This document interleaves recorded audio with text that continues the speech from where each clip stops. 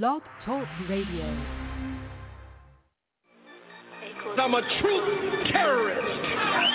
I'm a knowledge gangster. I'm a black history hitman.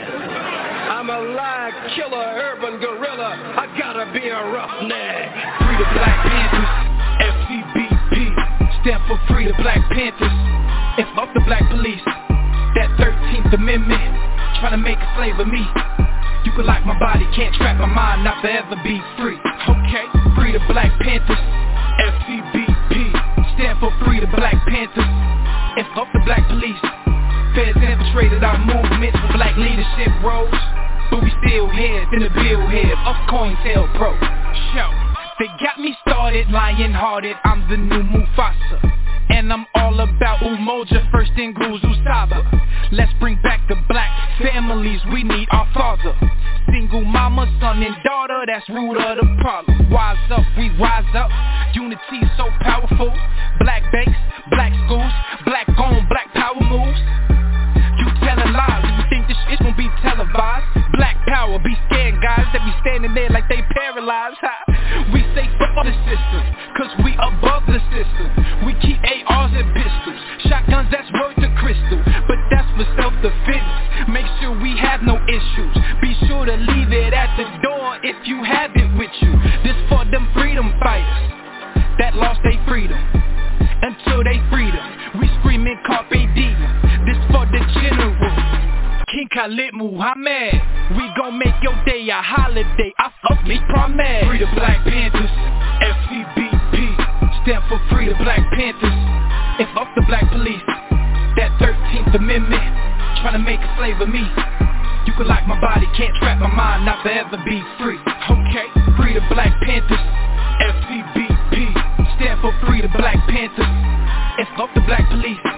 Feds infiltrated our movements for black leadership roles, but we still heads in the bill head of COINTELPRO. RBG, RBG, RBG, RBG, RBG, RBG. My sisters, my brothers, the council, the elders, cause that's really all I need.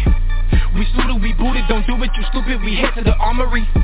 Black woman and goddess, regardless, my heart just don't fuck with misogyny. Bullshit that don't tolerate it.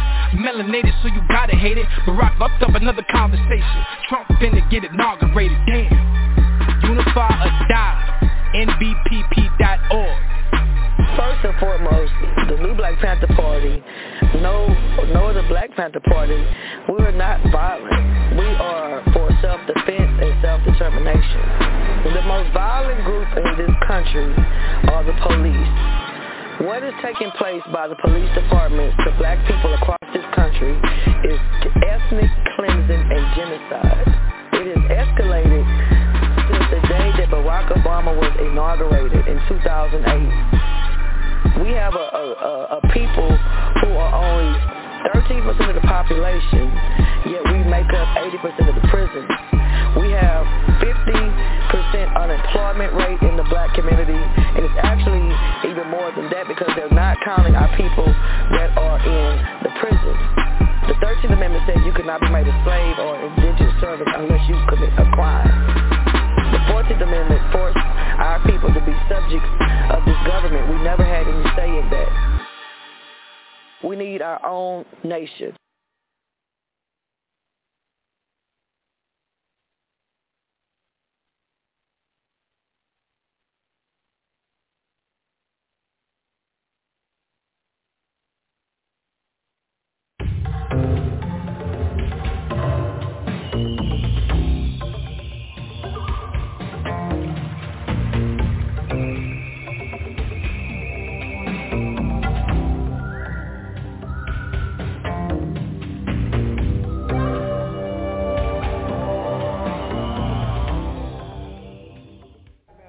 So this morning what we're going to talk about, I guess I can call it shampoo. Okay? Now all of you know that when you're going to go down and clean your carpeting.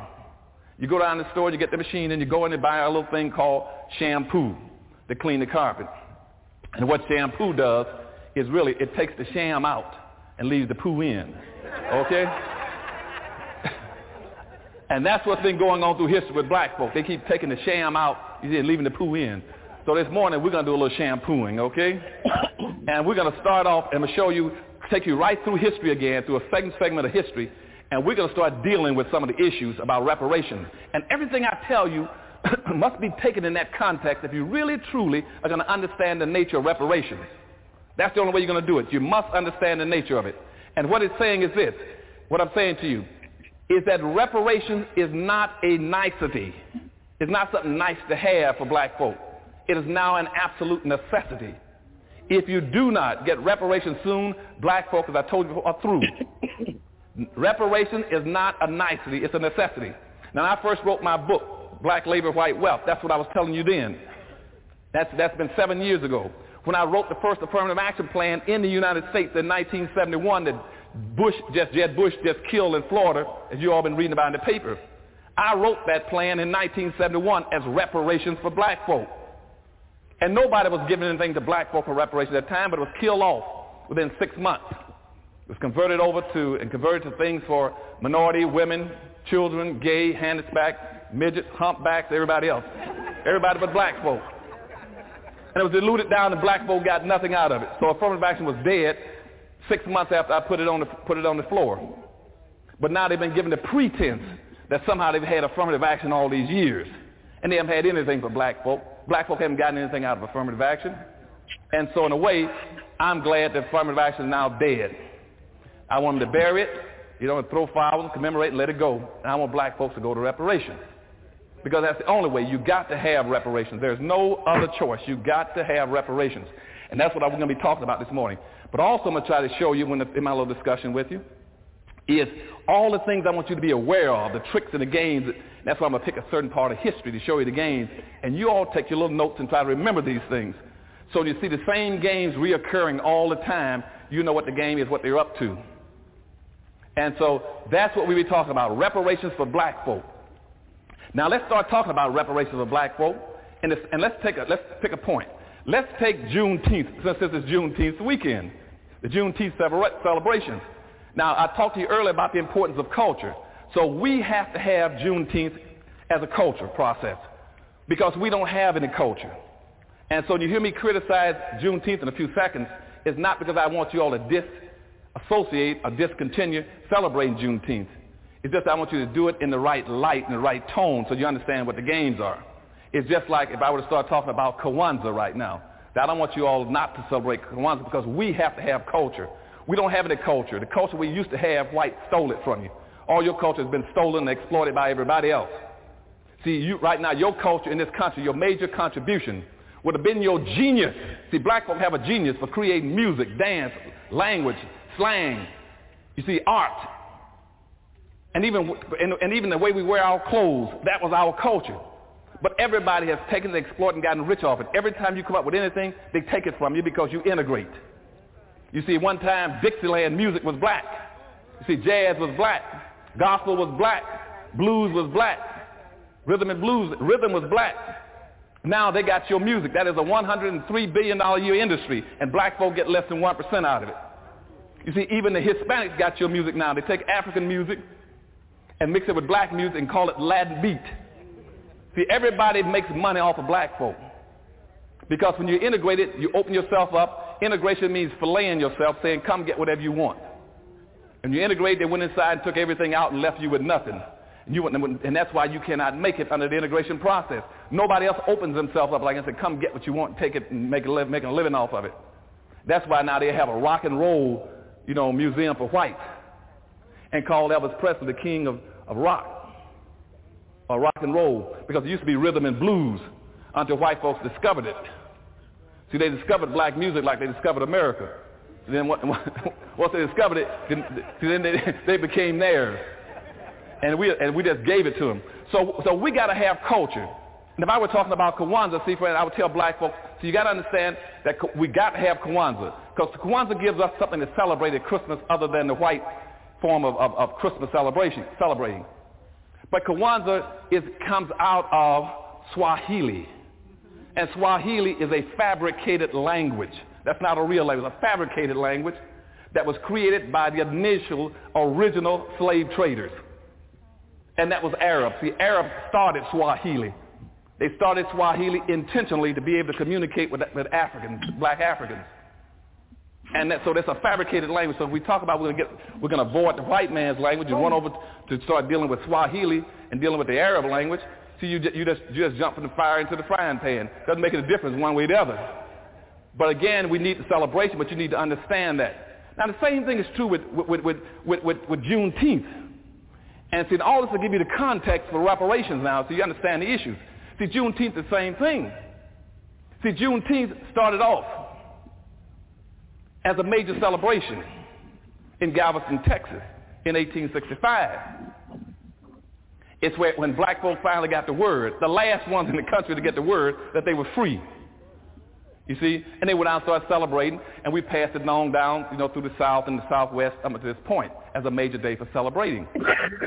But in reality, what you're going to find out in a few minutes is that you have never been free. They never gave you your freedom. The freedom and the little game going on behind the whole thing about emancipation and also about Juneteenth. And we're going to figure out what it is. So we start getting our reparations, we're going to get it the right way. Now, let's go back now. See, let's go back to let's take Juneteenth as a kickoff point since this is Juneteenth weekend.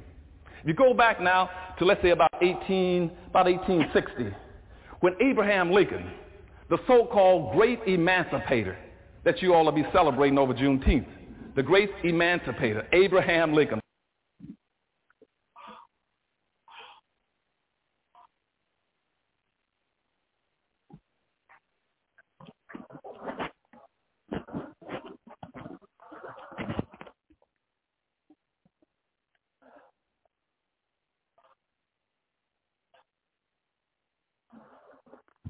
Audio.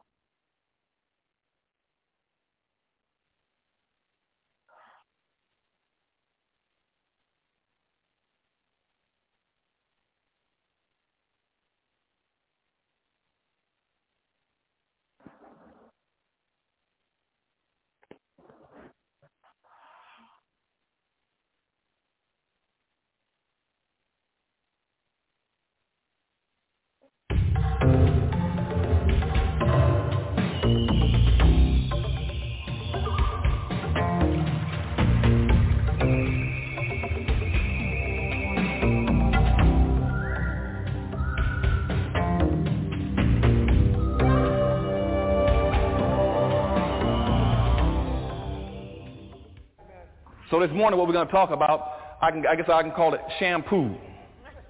Okay? Now all of you know that when you're going to go down and clean your carpeting. You go down to the store, you get the machine, and you go in and buy a little thing called shampoo to clean the carpet. And what shampoo does is really, it takes the sham out and leaves the poo in. Okay? And that's what's been going on through history with black folks. They keep taking the sham out, you see, and leaving the poo in. So this morning we're going to do a little shampooing, okay? And we're going to start off and take you right through history again, through a second segment of history, and we're going to start dealing with some of the issues about reparations. And everything I tell you must be taken in that context if you really, truly are going to understand the nature of reparations. That's the only way you're going to do it. You must understand the nature of it. And what it's saying is this. What I'm saying to you is that reparations is not a nicety. It's not something nice to have for black folk. It is now an absolute necessity. If you do not get reparations soon, black folk, as I told you before, are through. Reparation is not a nicety, it's a necessity. Now, I first wrote my book, Black Labor, White Wealth. That's what I was telling you then. That's been 7 years ago. When I wrote the first affirmative action plan in the United States in 1971 that Jeb Bush just killed in Florida, as you all been reading about in the paper. I wrote that plan in 1971 as reparations for black folk. And nobody was giving anything to black folk for reparations at that time, but it was killed off within 6 months. It was converted to things for minority, women, children, gay, handicapped, midgets, humpbacks, everybody else. Everybody but black folk. And it was diluted down and black folk got nothing out of it. So affirmative action was dead 6 months after I put it on the floor. But now they've been given the pretense that somehow they've had affirmative action all these years. And they haven't had anything for black folk. Black folk haven't gotten anything out of affirmative action. And so in a way, I'm glad that affirmative action is now dead. I want them to bury it, and throw flowers, commemorate, and let it go. And I want black folks to go to reparations. Because that's the only way. You got to have reparations. There's no other choice. You got to have reparations. And that's what we're going to be talking about this morning. But also I'm going to try to show you in my little discussion with you is all the things I want you to be aware of, the tricks and the games. That's why I'm going to pick a certain part of history to show you the games.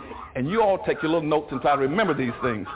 So you see the same games reoccurring all the time. You know what the game is, what they're up to.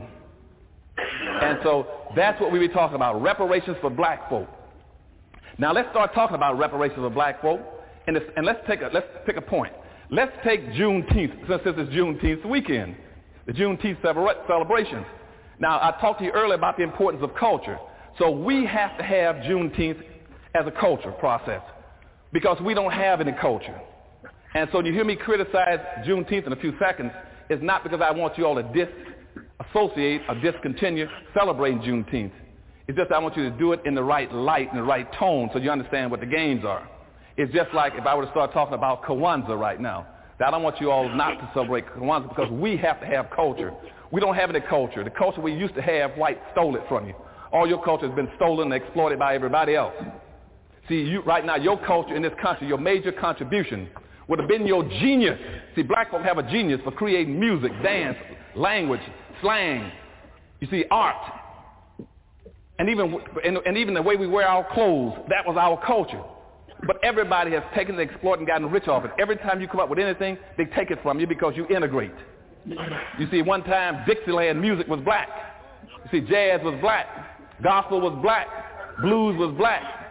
Rhythm was black. Now they got your music. That is a $103 billion a year industry, and black folk get less than 1% out of it. You see, even the Hispanics got your music now. They take African music and mix it with black music and call it Latin beat. See, everybody makes money off of black folk. Because when you integrate it, you open yourself up. Integration means filleting yourself, saying, come get whatever you want. And you integrate, they went inside and took everything out and left you with nothing. And that's why you cannot make it under the integration process. Nobody else opens themselves up like I said, come get what you want, take it and make a living off of it. That's why now they have a rock and roll, museum for whites and call Elvis Presley the king of rock or rock and roll, because it used to be rhythm and blues until white folks discovered it. See, they discovered black music like they discovered America. So then once they discovered it, then they became theirs. And we just gave it to them. So we got to have culture. And if I were talking about Kwanzaa, see, friend, I would tell black folks, so you got to understand that we got to have Kwanzaa. Because Kwanzaa gives us something to celebrate at Christmas other than the white form of Christmas celebrating. But Kwanzaa comes out of Swahili. And Swahili is a fabricated language. That's not a real language. It's a fabricated language that was created by the original slave traders. And that was Arabs. The Arabs started Swahili. They started Swahili intentionally to be able to communicate with Africans, black Africans. And so that's a fabricated language. So if we talk about we're going to avoid the white man's language and run over to start dealing with Swahili and dealing with the Arab language, see, you just jump from the fire into the frying pan. Doesn't make a difference one way or the other. But again, we need the celebration, but you need to understand that. Now the same thing is true with Juneteenth. And see, all this will give you the context for reparations now, so you understand the issues. See, Juneteenth is the same thing. See, Juneteenth started off as a major celebration in Galveston, Texas in 1865. It's when black folk finally got the word, the last ones in the country to get the word that they were free. You see? And they went out and started celebrating, and we passed it on down, through the South and the Southwest up to this point as a major day for celebrating. But in reality, what you're going to find out in a few minutes is that you have never been free. They never gave you your freedom. The freedom and the little game going on behind the whole thing about emancipation and also about Juneteenth. And we're going to figure out what it is. So when we start getting our reparations, we're going to get it the right way. Now, let's go back now. See, let's go back to let's take Juneteenth as a kickoff point since this is Juneteenth weekend. If you go back now to, let's say, about 1860, when Abraham Lincoln, the so-called great emancipator that you all will be celebrating over Juneteenth, the great emancipator, Abraham Lincoln, President Abraham Lincoln. Abraham Lincoln didn't do one single solitary thing positive for black folk. One of the biggest scoundrels and culprits ever lived. in terms of black folks. So you start talking about celebrating Juneteenth and Abraham Lincoln, you got to see that you be deal a double deck. You're back to the shampoo again. See, you start talking about great emancipator and how he freed the slaves. There goes the shampoo. Because you see, and that's what happened in 1963 when we had the great Martin Luther King March, and I had a dream speech. See, where did they go to give that speech? But at the foot of the great emancipator, Abraham Lincoln.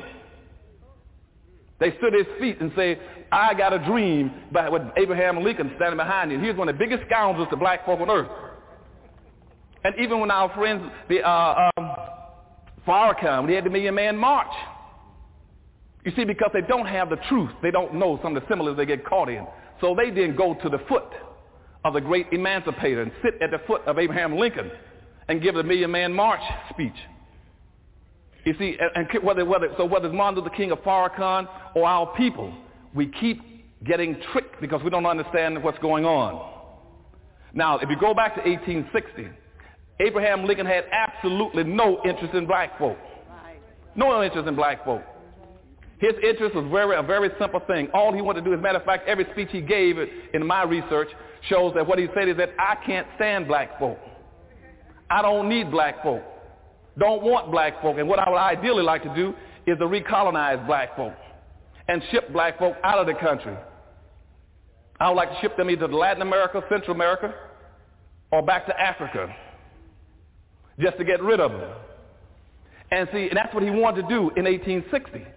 But you see, he couldn't do it because he checked around trying to figure out how he could do it after he became president. He found out something, which is a point that you all got to remember because we're going to talk about these things later. He found out that white folk needed these black folk they couldn't stand. See, they needed them.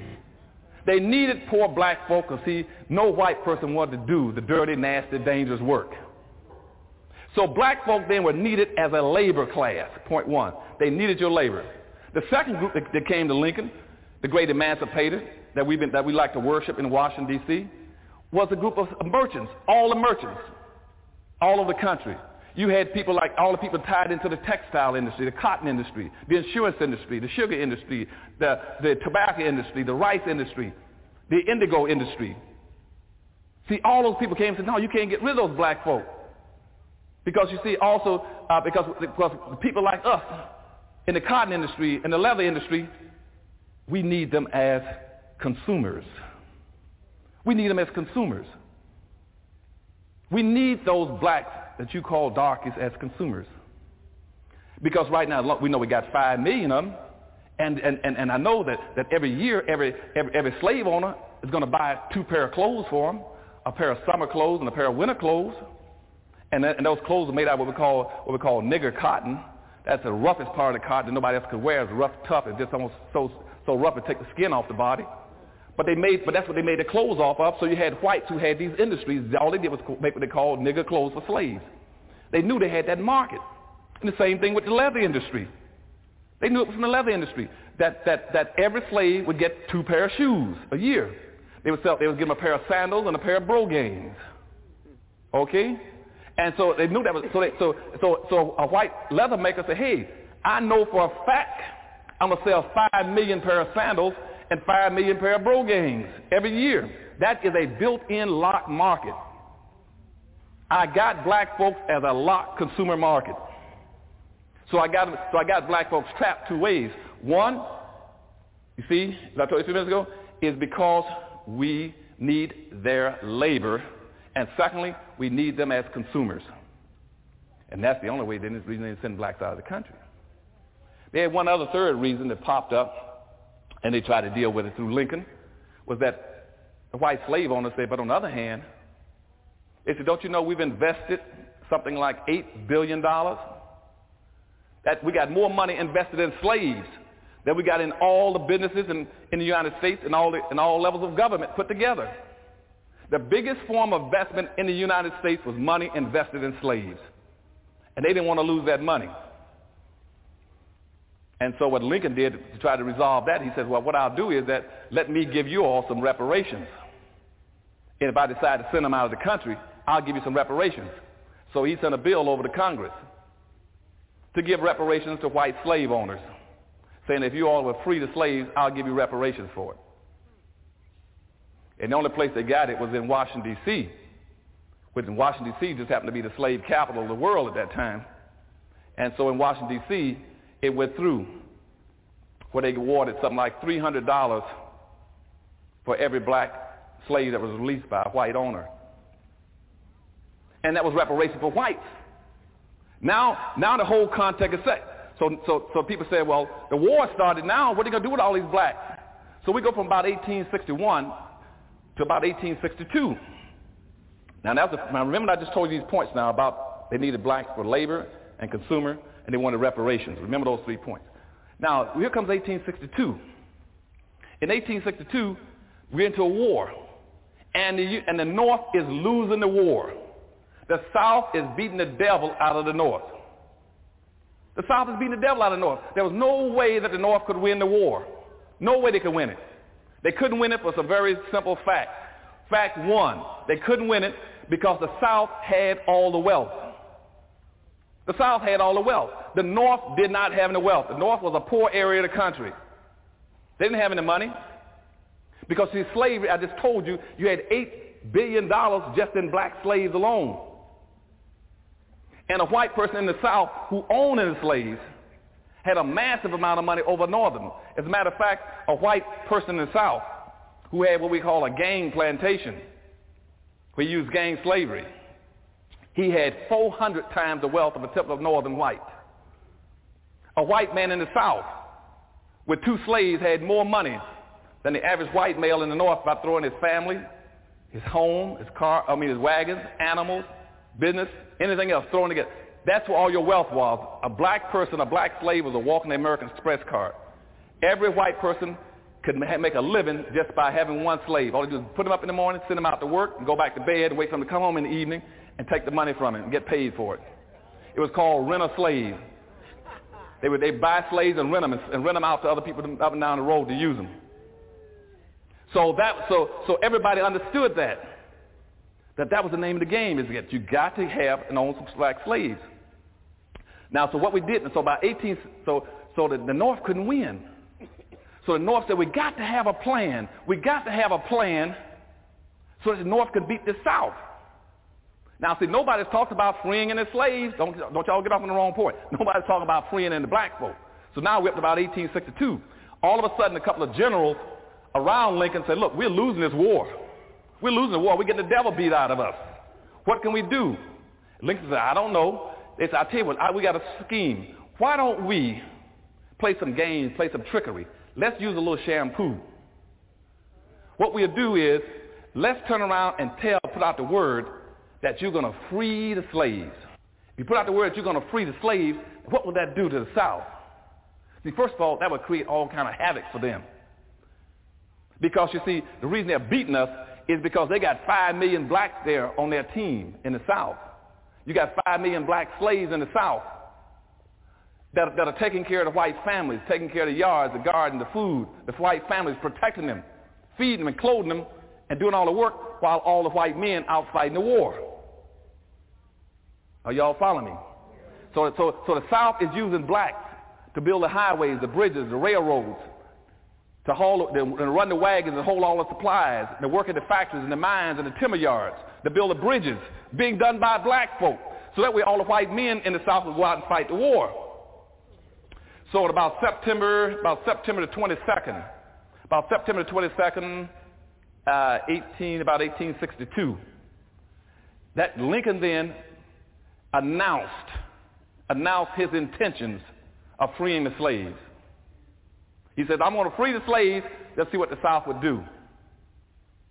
And then the general said, well,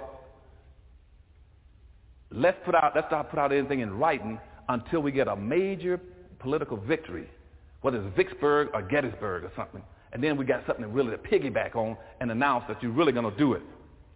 And so that way, and if we go ahead and do it, maybe that'll really be a big incentive. So that was in about September 22nd, 1862. The word went out. The South was very leery about whether or not the North was going to free these slaves. And so then come about January the 1st, 1863. he then says, well, what we're going to do is that we're still losing the war, so let's then just wait. And so they decided to wait, so let's wait a few years because they're losing the war. But the generals had picked up the fact that he was going to free the slaves. So guys like General William Tecumseh Sherman, he's in now fighting in the South. So he says, well, I'm going to take that up and follow through with it. Let's go ahead and do it because I'm a general. I'm fighting down here, not the president. I'm fighting. And if we can destroy the South by tricking them and thinking we're going to free the slaves, let's do it. So then he came up with this whole thing about let's take the land, all the confiscated land. And the property from these white plantation owners, every time we take over a plantation, let's take it. Now let's take it and divide it up and give 40 acres and a mule to every black. And let's give every black 40 acres and a mule. And that way, even if Lincoln hasn't moved, we can still do something to devastate the South emotionally. And so Tecumseh Sherman then says, now all the land I take from these white plantation owners, I'm going to give it to black folk. And he goes over and sets aside a long strip of land running from Charleston, South Carolina, all the way down to Jacksonville, Florida, and all those islands off the coast there. He says that's going to belong to black folk.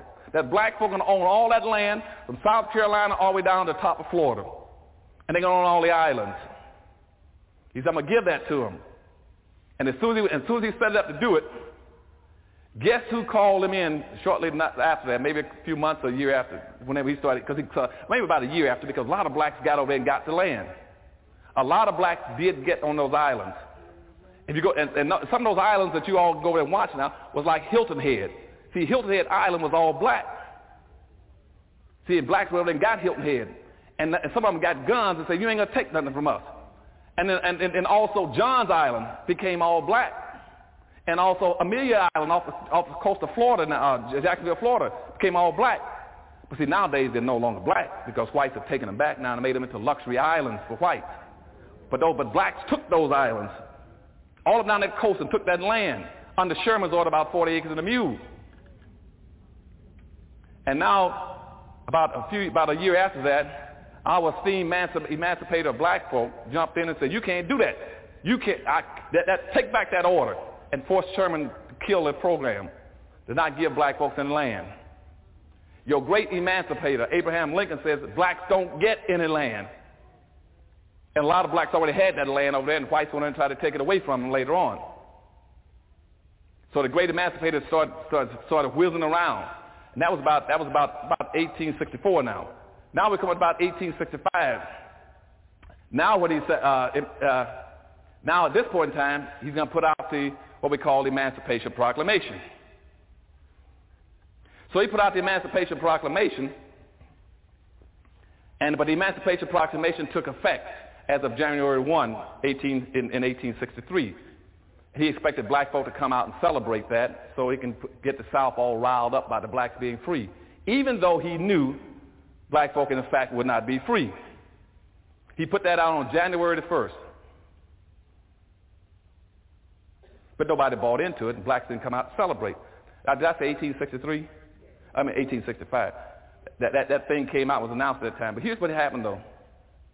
When the word got out, and black folk didn't come out on January 1st because, see, my people won't come out in the wintertime to celebrate anything. See, that's too cold. So black folk didn't come out. Black folk didn't come out. So the Emancipation Proclamation then was sort of postponed. It was written for that point in time, enacted at that point in time. The word didn't get down until about May 18th. They picked it up where public officials in the South says blacks are free. And most people got the word in May that black folk were free. It didn't get to Texas, the governor of Texas, until June 19th that black folk were supposedly free. Now y'all following that sequence for me? Okay. So all that's been moving across the country, saying that black folk are now free. But let me go back now behind this little game. They did not want to free blacks, as I said to you a few minutes ago. What they wanted to do was to disorganize the South by giving the pretense that somehow black folk were free. So here's what your good esteemed President Abraham Lincoln did. In the Emancipation Proclamation, what he said was this: I now hereby declare all the blacks who are in the Confederacy as slaves as now being free. Now, listen to his logic. He's in the North with the Union, and the South is the Confederacy, and what he says is now all the blacks who are in the Confederacy, on the group that's broken away from the United States, y'all are free over there. Now, see, somebody's front light, that porch light was on, but nobody's upstairs at home. Now I think I guess they figured the whole world was stupid. If they've broken away from you and that's your enemy you're fighting, how are you going to free somebody that you don't have any control over? So they had no control over those people. So he didn't free anybody in the Confederacy. He did not free that order. The Emancipation Proclamation did not free any slaves because the slaves he was talking about weren't even in the Union up north. They were in the South, so he didn't free them. Now, he could have freed some slaves if he wanted to because we had all these other slave-holding states in the North, the border states, Kentucky and Tennessee and all the rest of them around in Maryland. But he didn't touch those states. He didn't touch those states. He didn't touch the states that he could have, where he could have freed slaves, he didn't. Where he couldn't free slaves, he gave the pretense that he could. So therefore, the Emancipation Proclamation didn't free anybody. And more importantly, if you go back and read the Emancipation Proclamation, also what he did in the Emancipation Proclamation, trying to be slick again as a president, he put in the proclamation that any black people, any states or any whites in the slave-holding states, if you decide to come back into the Union, and join us in the North, you can continue to hold your slaves. Now, let me give that to you again since you all probably missed that. I'm going to give it to you again. Also, he had in the proclamation that even though I know, now he didn't say that he knew it, but the slaves who were in the South, in those southern states, he didn't free them. But he said, though, if any of you states decide to come back in and rejoin the Union, because my whole intent is to maintain the Union, you can continue to hold your slaves.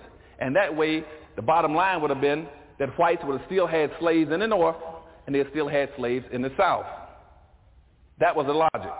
They didn't free anybody, but it gave the pretense of freeing black folk, and black folk were happy all over the country. Because, see, most of them couldn't read the Emancipation Proclamation. They couldn't figure all this out. So they started dancing and singing in the streets that they were free. And, in fact, they didn't free not one single black any place and gave the option to those states to come back in and get their slaves back if they wanted them. And that became the Emancipation Proclamation. Now, let's move a little faster now. So remember that. That was a shame and gam. Nobody has freed any slaves. Now here comes the end of the war. The end of the war has come, and at this point in time, since they have been running a game on everybody, and they have not freed any slaves, the first thing they got to do with the Congress is do what? Write what? What Constitution Amendment? The 13th Amendment, so they can actually, in reality, free you. So they had to write the 13th Amendment, saying that slavery, involuntary slavery, is outlawed. The only way you can enslave a person is, in fact, what? What is it? If you've been duly convicted of a crime. Now remember that, because that's going to be a very important point now. That the 13th Amendment says, again, I told you how they trick you and always put in little clauses with the shamming game. So now they write the 13th Amendment. It says black folk are now free. And the 13th Amendment was written exclusively for black folk, even though it didn't say it. It just says that nobody, and then when you read the Constitution, you see words like nobody, all, everyone. They always use those words whenever they talk to black folks so you couldn't have a paper trail to get out of anything. So, and we got a lot of black leaders in America always use those same ambiguous words. We want everybody to be free. All people should have rights. The only people who didn't have them was black folk. See, they're scared to say black folk. And every time you use that broad, ambiguous word, you play in that same game they were playing back during slavery. And I keep telling our black leadership, quit trying to write things and speak in broad, ambiguous terms, talking about everybody, rather than talking about your own people. See, every time you start talking about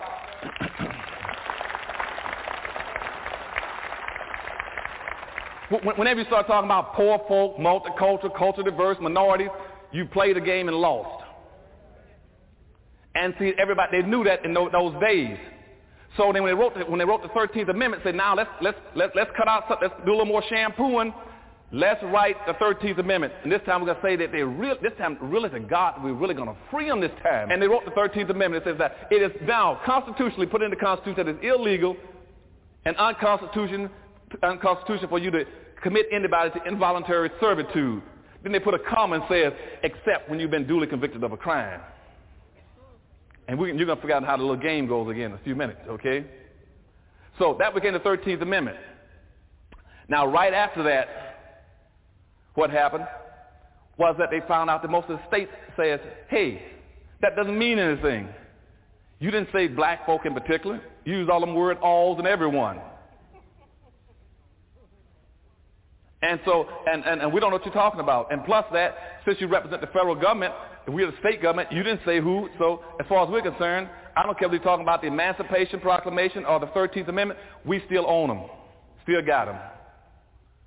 So at that point in time, the Congress stepped in. Now you had a few Republicans called radical Republicans that were committed to black folk, and they were very concerned about doing something positive for black folk beyond what the president had tried to do, because Lincoln hadn't done anything for them except run a shell and pea game on them, the shampoo. So at that point,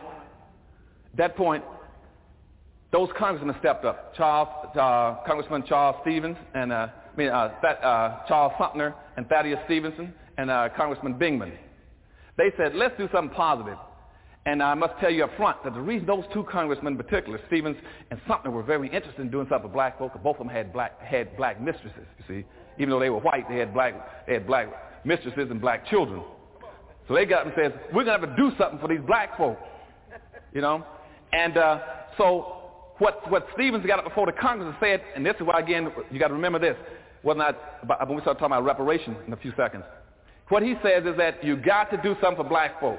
Contrary to all this shampooing you've been hearing from the president and everybody else, is that black people in America can only be one or two things. Either you're going to be a slave or you're going to be free. You're going to be a slave or you will be free. He says, if you do not redistribute some of the wealth, resources, power, privileges, and controls to black folks' hands, black folk will always be slaves. Now this was said before the Congress in 1865. Stevenson and Sumner says you cannot turn black folk loose in this country.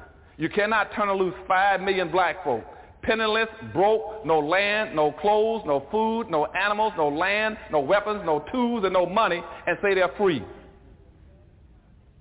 He said you're running shampoo on them. It will not work. You cannot turn them loose without giving them something. You cannot turn loose all these black folk without minimally giving them 40 acres, a mule, and $100. He picked up on what Sherman had said, General Sherman had said with the blacks off the islands of the East Coast, is that minimally, if black folk, and he said, until the day comes that you redistribute wealth and resources into these black folks' hands, they will always be slaves. And that was said in 1865. Now, based on that, they then turned around and wrote the first civil rights law in the country. It's called the Civil Rights Act of 1865. They wrote that specifically to be economic development for black folk. And in there they talked about economics. It was economics. It had nothing to do with civil, had nothing to do with social, had nothing to do with voting, had nothing to do with getting along with people, had nothing to do with integration. What it was talking about is you had to redistribute some wealth and resources into the hands of black folk. But now that Lincoln has been assassinated, you get another scoundrel as the president. His name is Andrew Johnson. They knew what reparations was. And what you all need to know what reparations is, so that you won't get confused as things begin to develop, because reparations will be the hottest issue in this country from now on. That's what I was prophesying to you all 7 years ago, that reparations will be the hottest issue in this country. Reparations means compensation in the form of money, materials, or labor for injustices committed. That's what reparations means. So reparations has always been economic justice. That's why my book, Black Labor, White Wealth, A Search for Power and Economic Justice is about. That you're talking about economic justice, you talk about reparations. It means creating a structural economic inequity. So those congressmen understood that. So they asked for the 40 acres and a mule and $100. And they sent it over to Johnson, who was the new president of the United States, and he vetoed it, saying black folks don't need anything. They're now free. Quit giving them handouts. And now they're free. Let them live and survive on their own. And they use a term which says either let the ends work or starve. Okay? Now, at that point in time, they killed the bill. Now, these same congressmen came right back again later on that year and wrote the second Civil Rights Act. And that Civil Rights Act again, once it went through the Congress, it came out. It then became the Civil Rights Act of 1866. That was the second Civil Rights Act. This time they had to tone it down some. And again, they started working the games, and they were losing their power.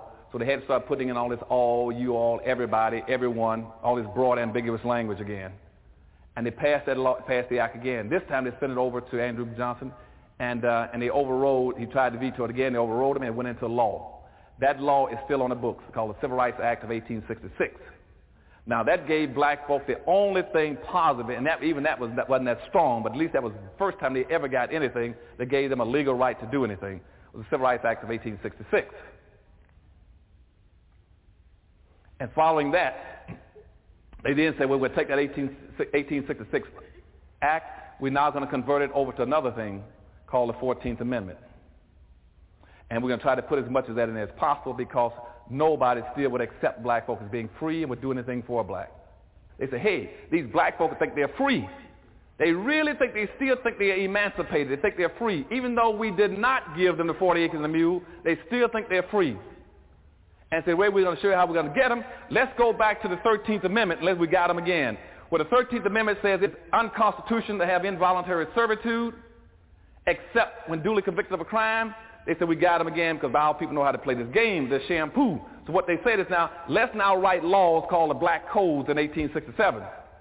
And the Black Codes will criminalize black folk. And we'll put out all kind of laws to make sure we got them again. So they wrote the Black Codes throughout the South and a lot of the northern areas that enforced them. And those Black Codes then says we got you where we want you. Because all we got to do now is put out all these laws.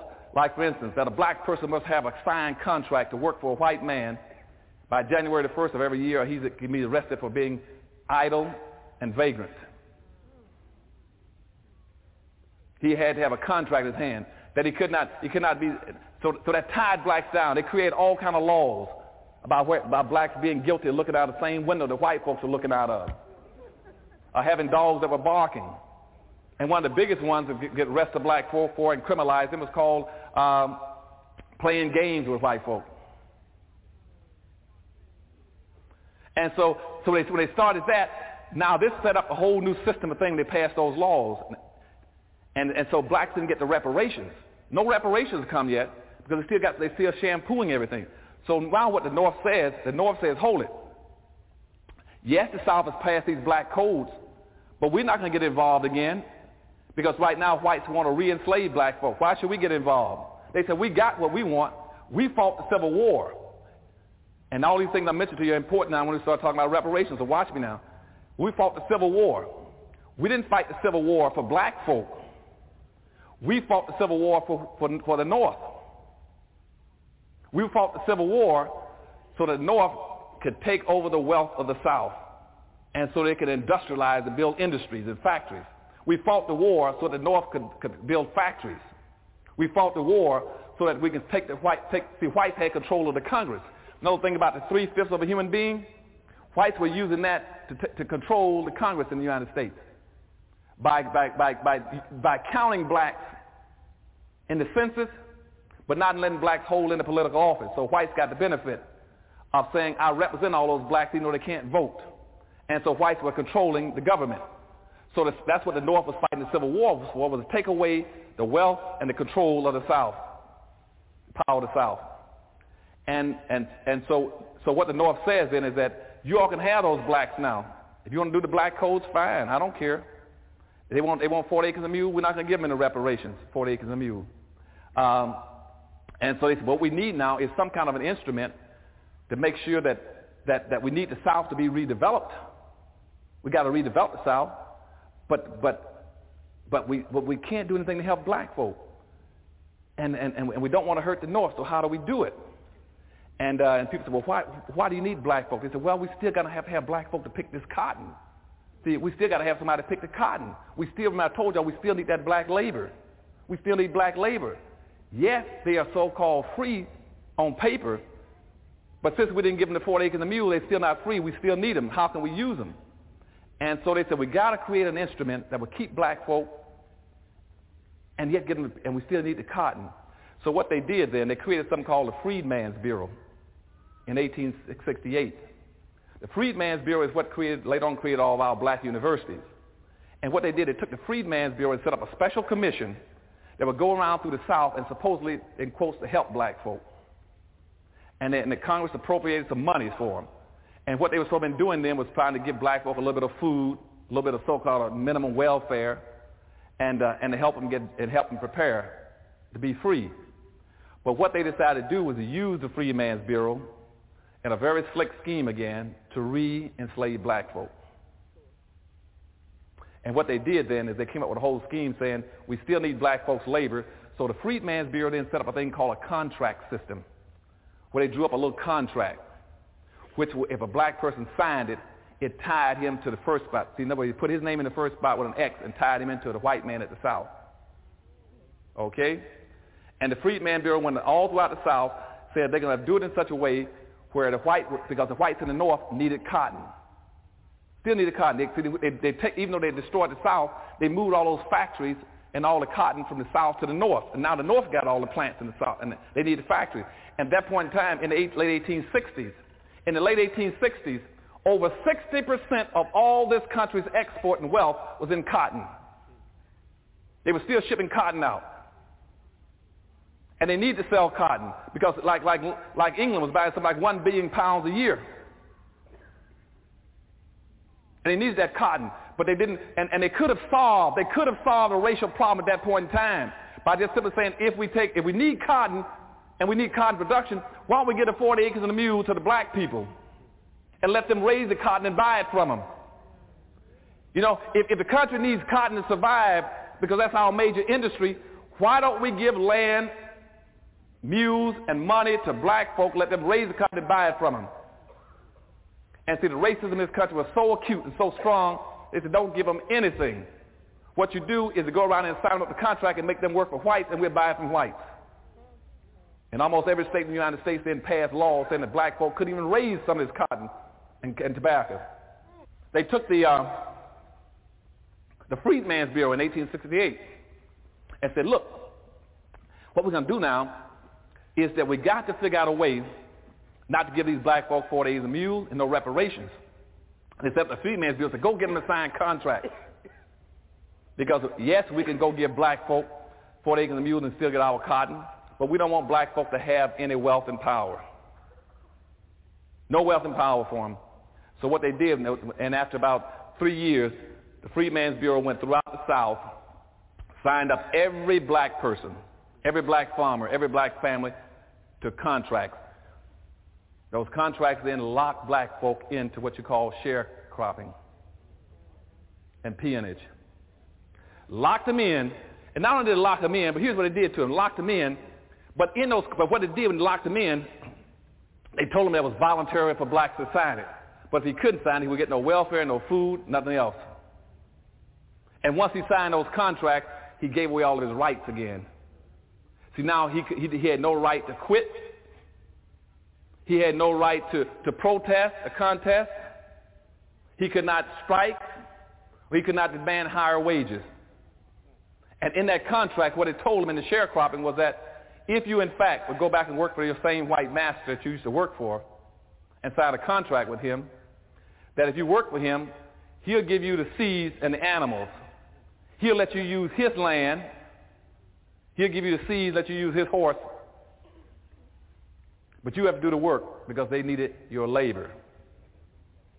And at the end of the year, based on how well you produce, you can have earned your care during that year, and you might get a profit of any profits that's left over. And guess who kept the books kept the books, and never did black folk ever break a profit. They never broke a profit, then most of them not only didn't break a profit, but see, and they couldn't protest, but if they talked back, then whites could have them arrested on those black codes for being insolent and talking back to white folk. And then once they did that, he was criminalized, then he didn't have to pay anything. And so when that happened by 1869, 1870, most of these blacks were frozen all across the South again, locked back into slavery. And the United States government had participated in it again. Participated in all these corporations. And they wouldn't give black folk land, even the simple 40 acres and a mule. And keeping in mind that in 1862, the last Homestead Act was passed in the United States. The last Homestead Act was passed in 1862, which means all those 11 million white immigrants I told you about a few minutes ago started coming in between 1865 and 1880, and then the other 26 million that came into the end of the year. All of them came in here to get land while they were running the shampoo on black folk. Running the sham and game on black folk. As a matter of fact, in that period between 1862 and the turn of the century in 1900, the United States gave away 1 billion acres of land to whites. And black folk couldn't get an inch. Black folk did not get 1 inch of that out of 1 billion acres. As a matter of fact, the United States gave away more land to the United States railroads by giving them 6 miles on each side of the railroad across the United States. They gave them more land than there is in the entire state of Texas. And black folk couldn't get an inch for reparations. And you see the game then where they locked black folk back into labor and enslaved them again. And locked them in. And they needed us for consumers. And that went on. It went on. Let me jump up and show you how the game continues.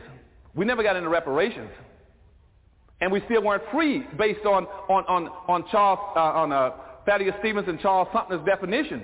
And what they said as two white congressmen back in 1865 is that there's absolutely no way on earth black folk can ever be free and ever be emancipated unless you give them something where they can be in charge of their own lives. And that's never happened. Okay? And that's why if you look back right now, I'm telling you all, when I talked about what the Wall Street Journal said and what the Detroit News said at the outset a few minutes ago and what Alan Greenspan said, when you were almost 98% in direct slavery and 2% in indirect slavery. That means that 100% of all the black folk in America were enslaved in 1860. But even then, you had 1/2 of 1% of the nation's wealth. And here you are 140 years later, when you're supposedly 100% free. You still only have 1/2 of 1% of the nation's wealth. How can you sit there and talk about you're free and emancipated and all the game of shampooing going on? And even in modern day terms, when the white newspapers tell you that the shampoo is going, you still haven't gotten the black leaders right to say, hold on a second, something's wrong. You can't keep tricking my people.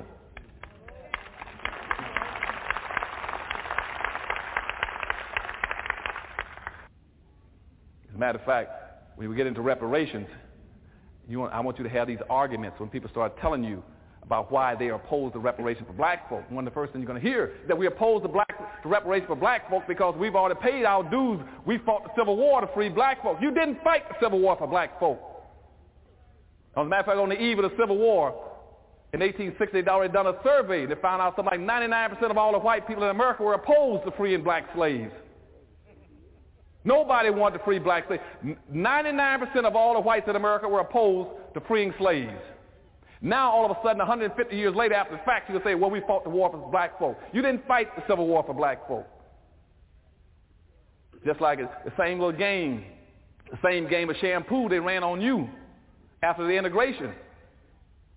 Now they talk about how segregation is so bad and how every white person was in favor of integration. When it's even as late as the early 1970s. 87% of the white folk in America in the 1970s were still opposed to integration for black folk in America, saying black folk were moving too fast and wanted too much. You see, every time there's a game, we get the shampoo. They run this same sham and leave the poo in. So now when you start talking about reparations, they can start running these games on you again about we've already paid our dues for fighting. We died and fought to free black folks. You didn't die and free black folk. Black folk are still enslaved. They have never been emancipated. If we're going to get it, we got to go back now and remember all those principles. They used us as a labor class to get wealth. They got their wealth now. We didn't get any. So we got to go back and get us a model. Now what most people keep trying to use as a model, they want to use the Japanese. I don't want to use the Japanese. I want to use the American Indians. Now, why did I pick the American Indians? Because, see, the American Indians were the only group that was stipulated in the Constitution along with us. See, the Japanese weren't even in the country. See, when slavery was ending, I did not have one Asian in America in 1840s. I didn't have one Asian or one Hispanic. Not one Asian or one Hispanic in the entire United States in 1840. So I can't compare with those, but I did have Indians here. And Indians were stipulated in the Constitution along with us. Whenever they talked about black folk, they talked about Indians. But they didn't talk about all Indians. They only talked about those Indians who were not paying taxes. And see, this is very important. They only talked about Indians who were not paying taxes because, you see, Indians were also classified starting in 1870 as being equal to white folk. See, Indians were given an option that you were never given.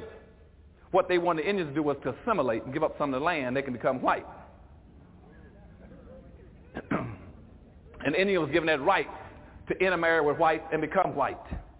And you got a system we're going to talk about hopefully by the end of this thing. The system in this country is that people keep talking about, well, we're going to take over whites. You never take over whites. Whites got a process. Each group that comes in, they give you an option of becoming white at some point. So that way they'll always be the majority population. That's for sure. Okay, so Indians became white. Just like you got Hispanics now coming to this country, all the Mexicans, Hispanics, and Latinos. See, 99% of them is classified by immigration laws and also by their driver's license being white. They are not part of what you all. They got a different issue than you got. And you got Asians now on probation to be white. Okay?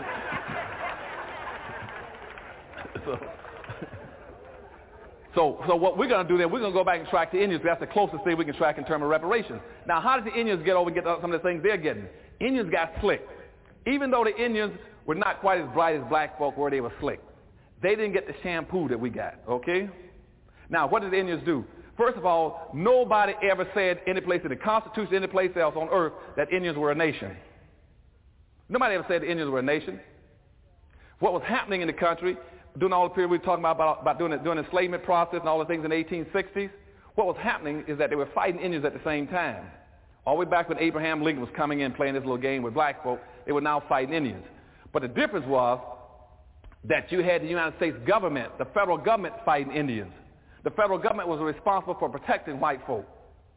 And so therefore in the Constitution when they talked about, every time they mentioned the word Indian, it was only talking about Indians because the government had to fight Indians. The Department of War had to fight Indians and to protect the citizens. So Indians were stipulated for those reasons. The rest of the Indians who went onto a reservation, they didn't have to pay taxes. But any Indian who was not living on a reservation, he had to pay taxes like everybody else. So that's how they divided the Indians between those who lived on a reservation and paying taxes. Those who lived off did pay taxes. But Indians always had an option. They didn't all have to live on the reservation. They can go either way, one way or the other. So they set up this situation where Indians then were being controlled or fought by the United States federal government. So Indians in a special category. Now here's what happened. After the Indians lost most of the battles in the country, the federal government was still dealing with them. They lost, but they lost. So they tried to put most of the Indians on reservations. And they said to the Indians then, you are now basically a weak people. You've been a beaten people. And so the Indians said, well, as a beaten people, and we're on the reservation, what we're going to do, the first thing we're going to do, unlike those blacks over there, unlike those black slaves who just came out of slavery, we're not going to be like them. We're not going to be as foolish as they are. What the Indians say is what we're going to do now is that since we've lost our land, we're going to first of all lay a claim against the land. So Indians laid a claim against the land, saying that all the land in the United States originally belonged to us. We had a natural right to it. That even though we didn't have any legal documents or any deeds showing we owned it, we have a legal claim to the land. So as a legal claim to the land, therefore you took it from us, you owe us. So what the claim was based on what they call natural rights. Indians says there's a natural right to the land because we were the first ones here on it. Even though, in fact, they weren't not the first. It was blacks here before those guys got here. But we don't talk about that today. Blacks were here about 11 to 12,000 years before the present-day so-called Asian Indians came here. Blacks had been here already. But they said that was their land. Okay? So therefore they called natural law to lay claims against the land. So that meant they tried to impose an indebtedness on the government. Now blacks over here who's coming free after slavery with the shampoo on them with Lincoln. See, they said, we don't want anything. All we want is a chance to compete. We want equal opportunity. See, now Indians laid claims. All black folk wanted was an equal opportunity. Okay? Then the Indians turned around and said, we want to be into a trust relationship with the United States. So they set up called a doctrine of trust for Indians, which says, since we are a weak and powerless people, since we don't own and control anything, then since you all beat us and you've misused us and own us now, then you owe it to us to take care of us. You see, you said you owe it to us to take care of us, so they call it a doctrine of trust. So the Indians then created a doctrine of trust so the United States government would take care of them. And as a result of that, see, then they could get free land, free labor, free medical care, free education, free casinos, okay? Tax-exempt status and pay no taxes, okay? Now, here are my people over here talking about, we want, first of all, all we want is equal opportunity. We don't want you to give us anything. We don't want the handouts. All we want is equal opportunity. Okay, the first thing. Secondly, where Indians then they said, we're a powerful, strong people. We don't need anything. Where Indians said, we're weak, take care of us. Then over here, Indians then said, we don't want to mix with you all. We are a separate people. We want to stay to ourselves. What we want to do is declare ourselves a nation. We're going to declare ourselves a nation, and we're going to write our own constitution to take care of our own people. Now, go back over here to these ones that are being shampooed, see? What they want to say is, we want to be a part of your constitution. We want to move into y'all. You see? And they never once have they ever said that we're a nation. And started developing some kind of a constitution or a national plan or empowerment for ourselves like the Indians did. That's why I wrote this new book I got come out called Powernomics. That's what it's about, saying, for once in your life, quit being shampooed, wake up and smell the coffee.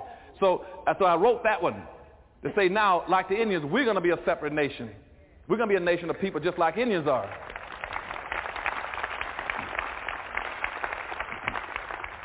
And the way the Indians got it approved, that's after they set their constitution, they kept calling themselves a nation. And even though blacks in America are a nation within a nation, they've always been a nation within a nation. Black folk are just as segregated now as they were in 1954. You're still not integrated in anything. You're just as segregated now. You're still a nation within a nation. All they got to do is declare themselves a nation, get them a constitution, and that's what you're going to get in Powernomics. And y'all make sure you buy that book when it comes out, okay? You're going to get that. So they got that set up. Now what we want to do then is, so the Indians then said, they kept playing around with this thing about being a nation, being a sovereign nation. Called themselves a foreign nation because they had to deal with the federal government, because the federal government was protecting the citizens. So then about 1832, a Supreme Court justice named John Marshall, and he ruled and made it official, because at that time we had a do-gooder white liberal out messing around with the Indians on the reservations, and I think it was in Georgia, and somebody. There was a law in Georgia that said, they didn't want whites on the reservation stirring up the Indians. So the whites arrested him and put him in jail, something like this. He appealed, and they sentenced him along something like 15 years imprisonment. He then appealed and went to the Supreme Court. They got in the Supreme Court in 1832. Chief Justice Marshall ruled and says that the Indians are a separate nation. He picked up that rhetoric that Indians have been pushing about being a separate nation. And then he said, well, the Indians are a separate nation, so therefore this guy's got a right to go out there when he wanted to. And when he made that ruling in 1832, that officially then made, in our constitutional law, they started accepting Indians being a separate nation. Okay? Now they're a separate nation, and with sovereignty, and now watch what happens now. Now they're getting dual benefit. They're getting reparations all the time. Now, Indians now, that means every state set up an Indian commission. Every state has a separate Indian commission now to give Indians what they want, because they're under the doctrine of trust, that they are dependent people and you have to take care of them, those on the reservation. And they're never going to lose the reservation because they're not stupid. Why would they leave the reservation? They sit there and be taken care of. And you always got people that look how poor they are. Yes, they're poor because they ain't going to leave there. They want you to bring it to them. They can leave anytime they want to. Any poverty the Indians got is poverty they sit there waiting with for you to come resolve for them. Right. They don't have to stay on the reservation. They stay there because that's free land and free everything. So when they set up that kind of a trust, Indians then sat there and waited for it. But see, we didn't set up that kind of trust. And when they got that ruling, that made it legitimate then that Indians were now an official foreign nation. And then every state then set up an Indian commission and that gives Indian services. Then they set up a federal Indian Bureau in Washington, D.C. The Federal Indian Bureau typically puts out something like about $23,000 to $26,000 a year for every Indian in the United States. Then you got the biggest Indian tribe in the United States, the Cherokee tribe, that picks up in terms of reparations. They pick up something like you got about 155,000 Cherokee Indians out there to get $770 million a year in reparation funds. So Indians are getting all kinds of reparations. Indians have been getting reparations through treaties now, through land and free everything now for 200-some years. Black folk have got nothing because you went the wrong way. You cannot sit there and want to be a part of white society and that's exactly what the game they want you to play. Rather say, no, I'm a separate nation. You have problems. You owe me just like you owe the Indians. The Indians should be your model. And that's why Indians now can walk into all the cities and now set up special casinos. You only got 237 Indian reservations in the United States. And Indians now got 258 casinos in the United States. They've run out of reservations to even put casinos on. And typically those casinos bring in $1 million a day per casino. Not in revenue, not $1 million a day in revenue, $1 million a day in profits. So the Indians now took those funds as reparation funds, and now they are taking that money, and they're building economic structures for their people. They're building shopping malls and centers and all kinds of things, industries for their people, while we sit here looking for handouts through affirmative action that everybody else is giving away to everybody else but us.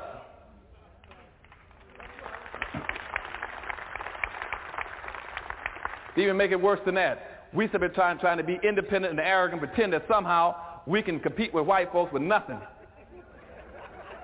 And we got these little watered down, useless, half a business ain't worth 2 cents.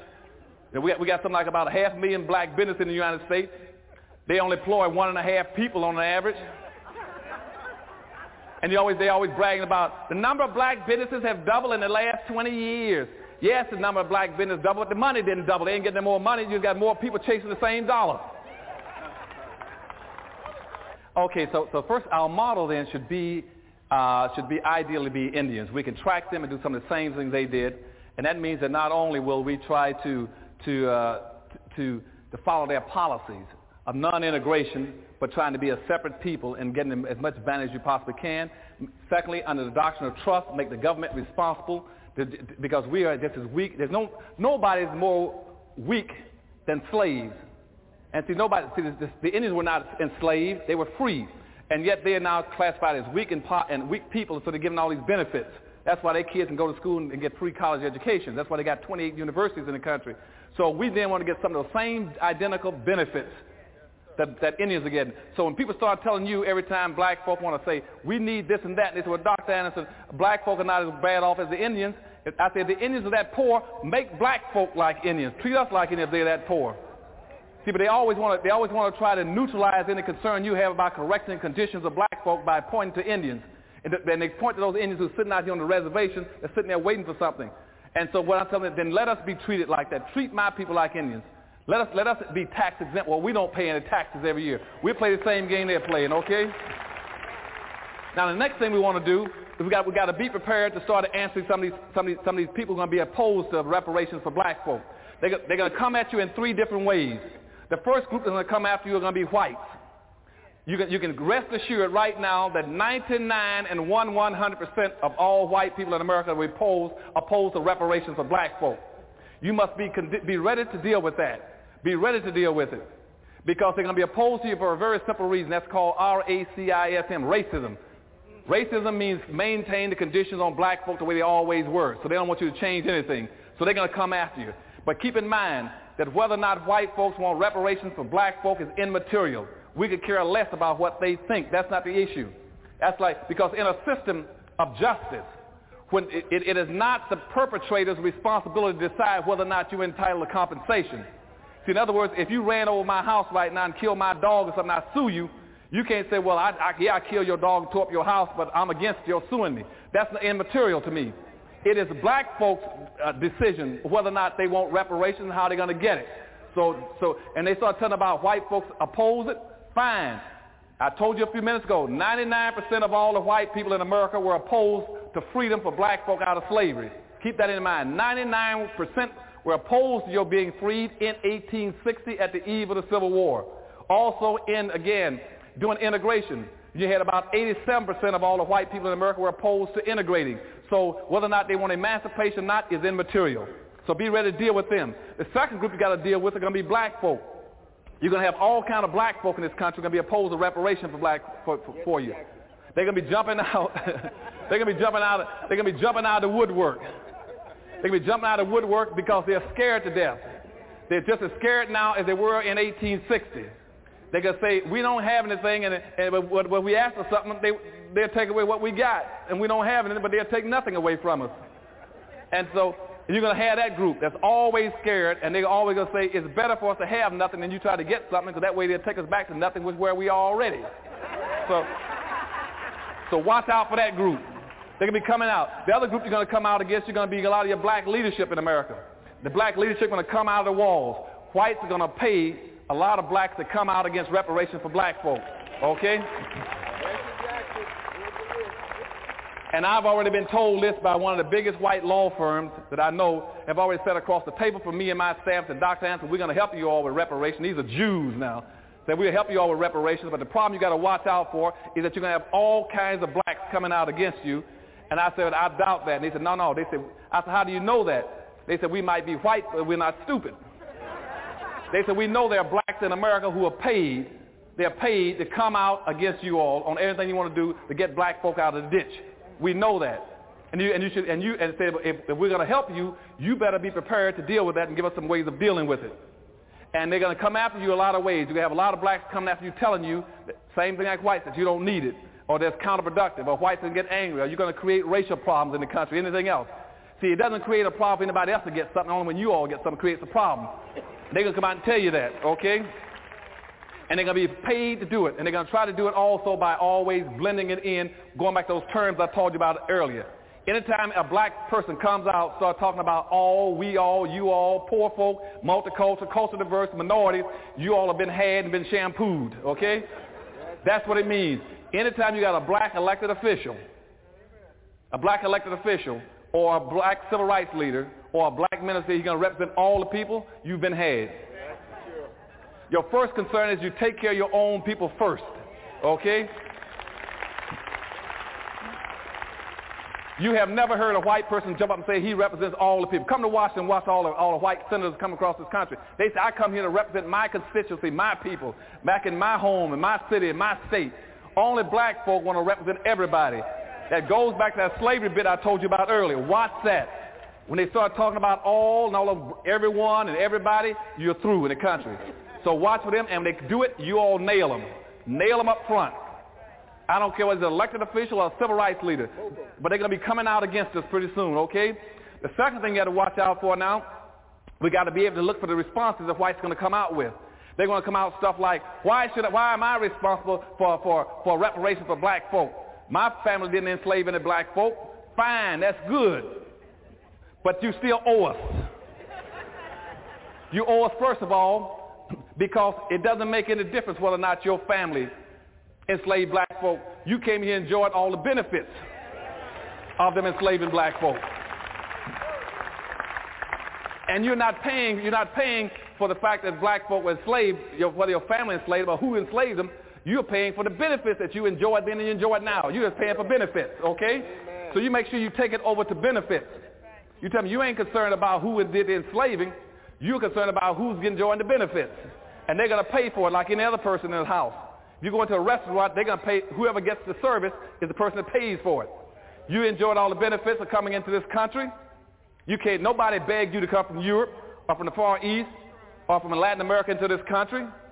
You came here because you wanted to enjoy all those benefits that black folk had created. You sat at the table in the banquet and you ate, now it's the bill time. Okay?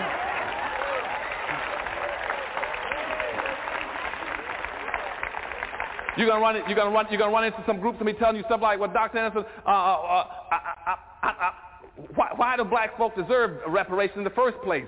I mean, look at Jesse Jackson, and look at Michael Jackson, and look at Michael Jordan, and look at Oprah. They got money. You got to understand that wealth and income is totally different. Do not let anybody try to put down black folks by pointing to a few blacks that got income. Those few blacks that got that kind of income, I can put in one cab in L.A. and take them in place I want them. You know, they do not represent black folk in America. You know, I'm talking about all the poor blacks, all these blacks that don't have anything in America. You understand what I'm saying?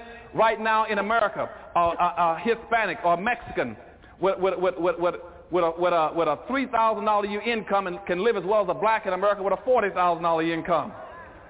As a matter of fact, if I take a white person with a $40,000 income between 40 and 50 and a black person between 40 and 50, what happens there, they're not equal.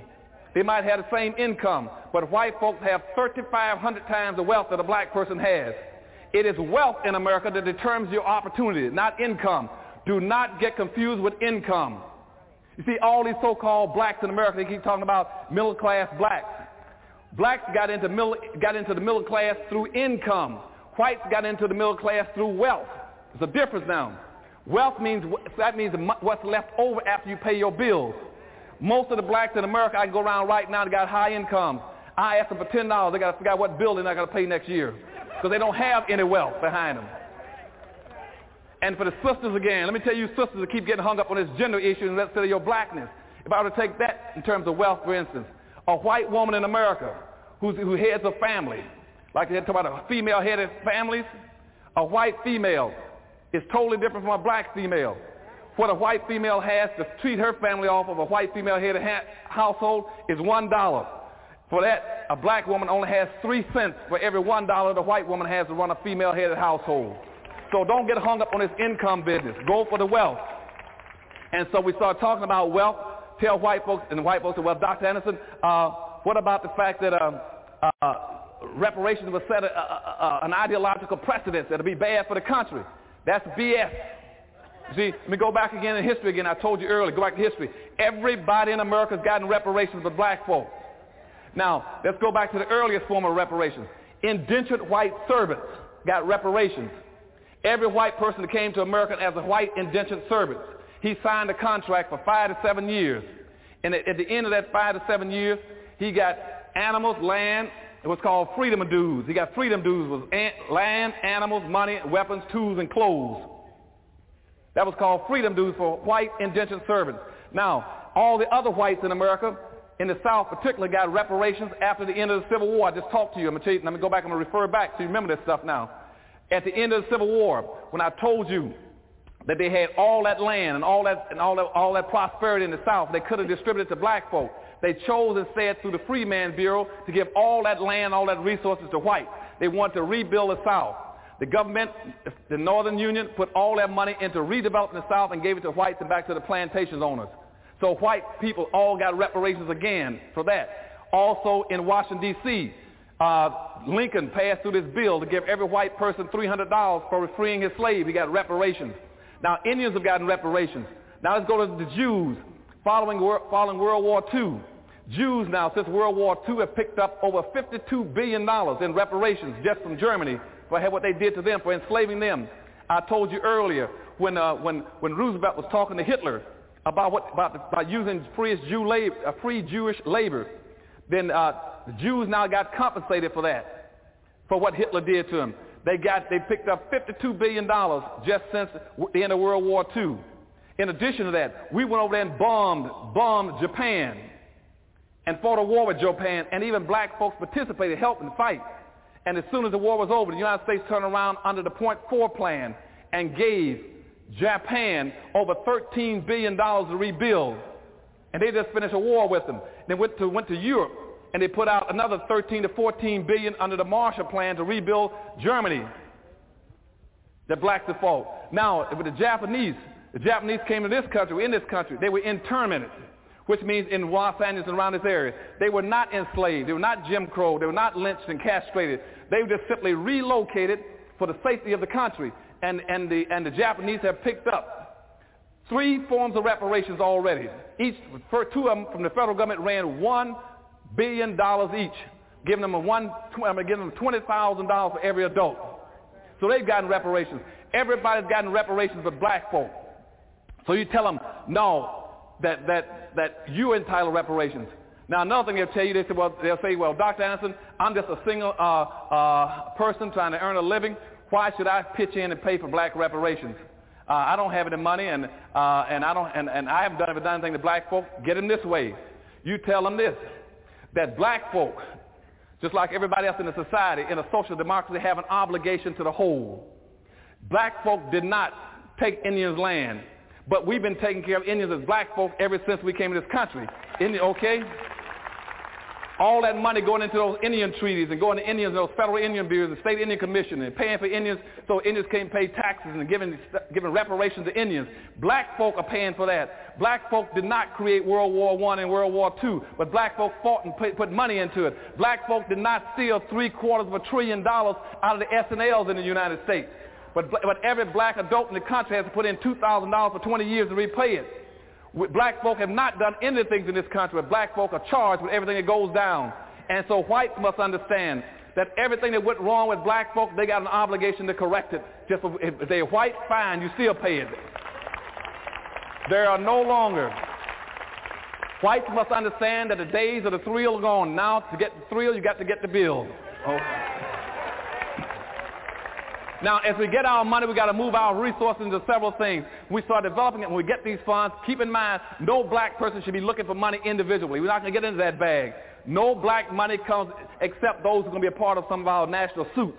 Any black that becomes a part of our national suit, you can get money directly. We'll be having hearings through the Harvest Institute in Washington, Detroit, and Los Angeles, where we'll be taking testimony, making blacks a part of a national suit, because we're going to be going after about 257 white corporations, okay? Now, if we win that, you get money. The rest of you blacks don't get any money that way. The way you get your money, the money's going to go into special funds in the country between 2 regional development banks on both sides of the country. And what we do then, black folk can go to those banks and borrow that money either to get long-term, low-interest loans of no more than about 1% interest rate, or the money would go in to help you start a business as equity capital so you don't have any debt, okay?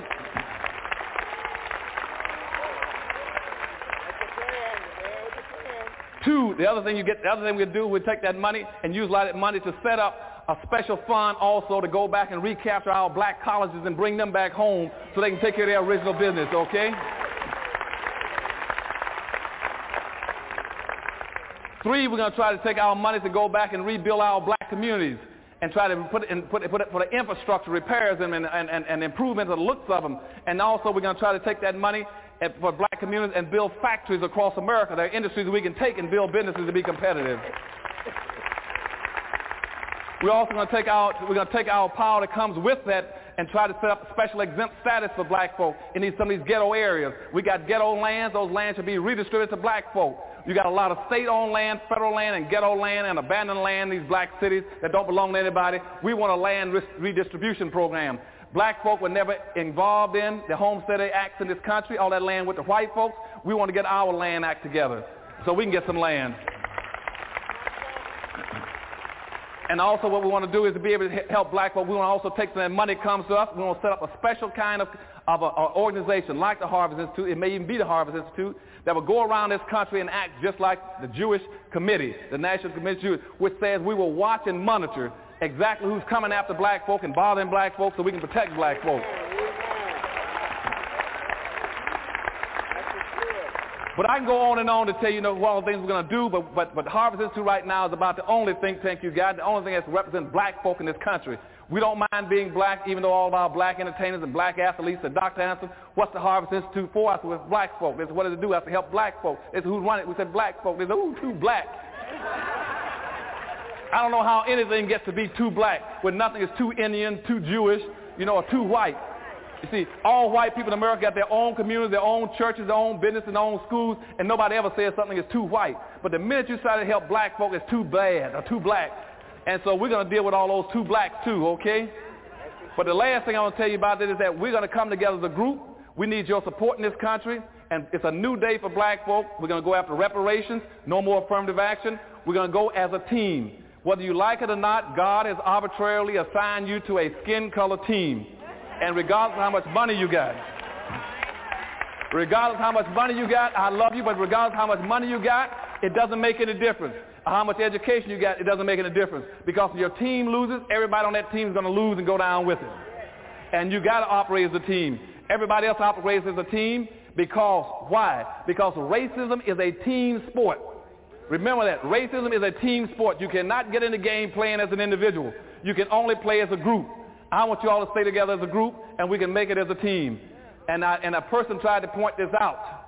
Our dilemma and our problem back in 1840s. It was Harriet Tubman. When she came up north, they tried to give her a reward and citation for having fought for black folk. She stood up before the audience, and they said, look, Mrs. Tubman, you've done a magnificent job. You've gone all over this country for years, bringing back hundreds of black folk to the north, to the promised land. And how do you feel about that, all those trips into the dangerous south to bring back blacks hundreds of blacks to the north? She said, I could have brought back thousands of those Negroes that don't know they were slaves. And the same thing was picked up. We got all these blacks in the country that don't know that they're in trouble. And now, and this point was picked up again by G. Carter Woodson in 1933 when they asked him, said, what's the future of the black race? You know, why can't black folk get out of this dilemma and out of this problem? He says it's almost impossible to get blacks out and save black folk when all those blacks who are in responsible positions that should know better keep doing everything they do can take black folks backwards. Okay? So what I'm saying to you, we love you. We're going to come together as a team. We're going to do it, and we're going to do it first through reparations. And the Harvest Institute will be conducting these hearings all over the country. I want you to come forward and try to help us. But more importantly, we cannot do it if we don't have the money. If we don't raise enough money, we can't do it. Now, that puts a special burden on you all in Los Angeles because you all are about the strongest, most aggressive, most sensitive, committed blacks we got in the country. You all got to figure out how to raise money for the Harvest Institute and do it fast so we can have those hearings. And what those hearings are going to do is collect all that data and information. We're going to store it. Then we're going to analyze it, all the tapes, everybody who comes forward and says, my mother lost the land here, they killed my daddy doing this, whatever it is. We're going to have all those records in one place. Then we're going to go through that and we're going to sift out the information and come up with the legal justifications and the financial justifications so we can go forward with legal action all over America to try to get reparations for black folk that might equate to about $500 billion, okay? So we're going to do it. But you all got to help us do it. Without you, it won't happen. I could spend much more time telling you about the things we have to do in reparations, but more important, remember one thing. Reparations means making whole, bringing to a good, productive condition.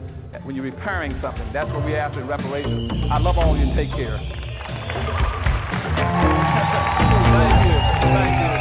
Thank you. I love all of y'all now.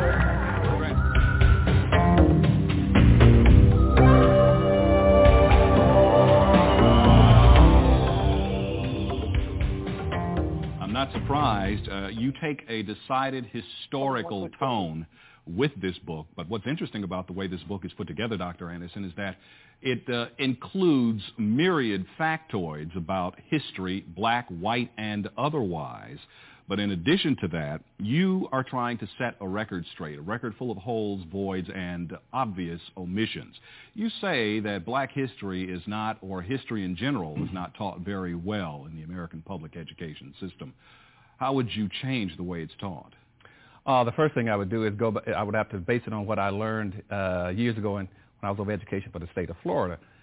Being over the education system, I went in and reviewed some of the textbooks, Daryl. I found out in the state of Florida that invariably blacks only showed up twice in the history books. Either showed up in the course of slavery, where they were picking cotton in the fields, or secondly, they showed up in the civil rights movement, where they were demonstrating or rioting. And I tried to insist in the state of Florida that they put some blacks into the history book that really told the true story about black folk. And the book companies told me, the publishing companies said, well, Dr. Anderson, we can't do that. There's nothing about blacks. We don't have any accomplishments of black folk. That was the first thing that set me off. That was a alarm bell off my head. That somebody is not teaching it. And therefore, the white kids in the state of Florida, as well as the black kids, are being deprived of a true understanding of black folks' role in history. The second thing I found out, there was that in going into the black schools, invariably during the month of February, they call that Black History Month. And almost every school in the United States will have up the same 10 or 15 pictures on the wall of various individuals. And I would ask you right now to name those 10 or 15 individuals. You can do it very easily. And what they're doing is teaching our black kids that is black history. That's not black history either. Nobody ever talks about the major contributions that black folk have made.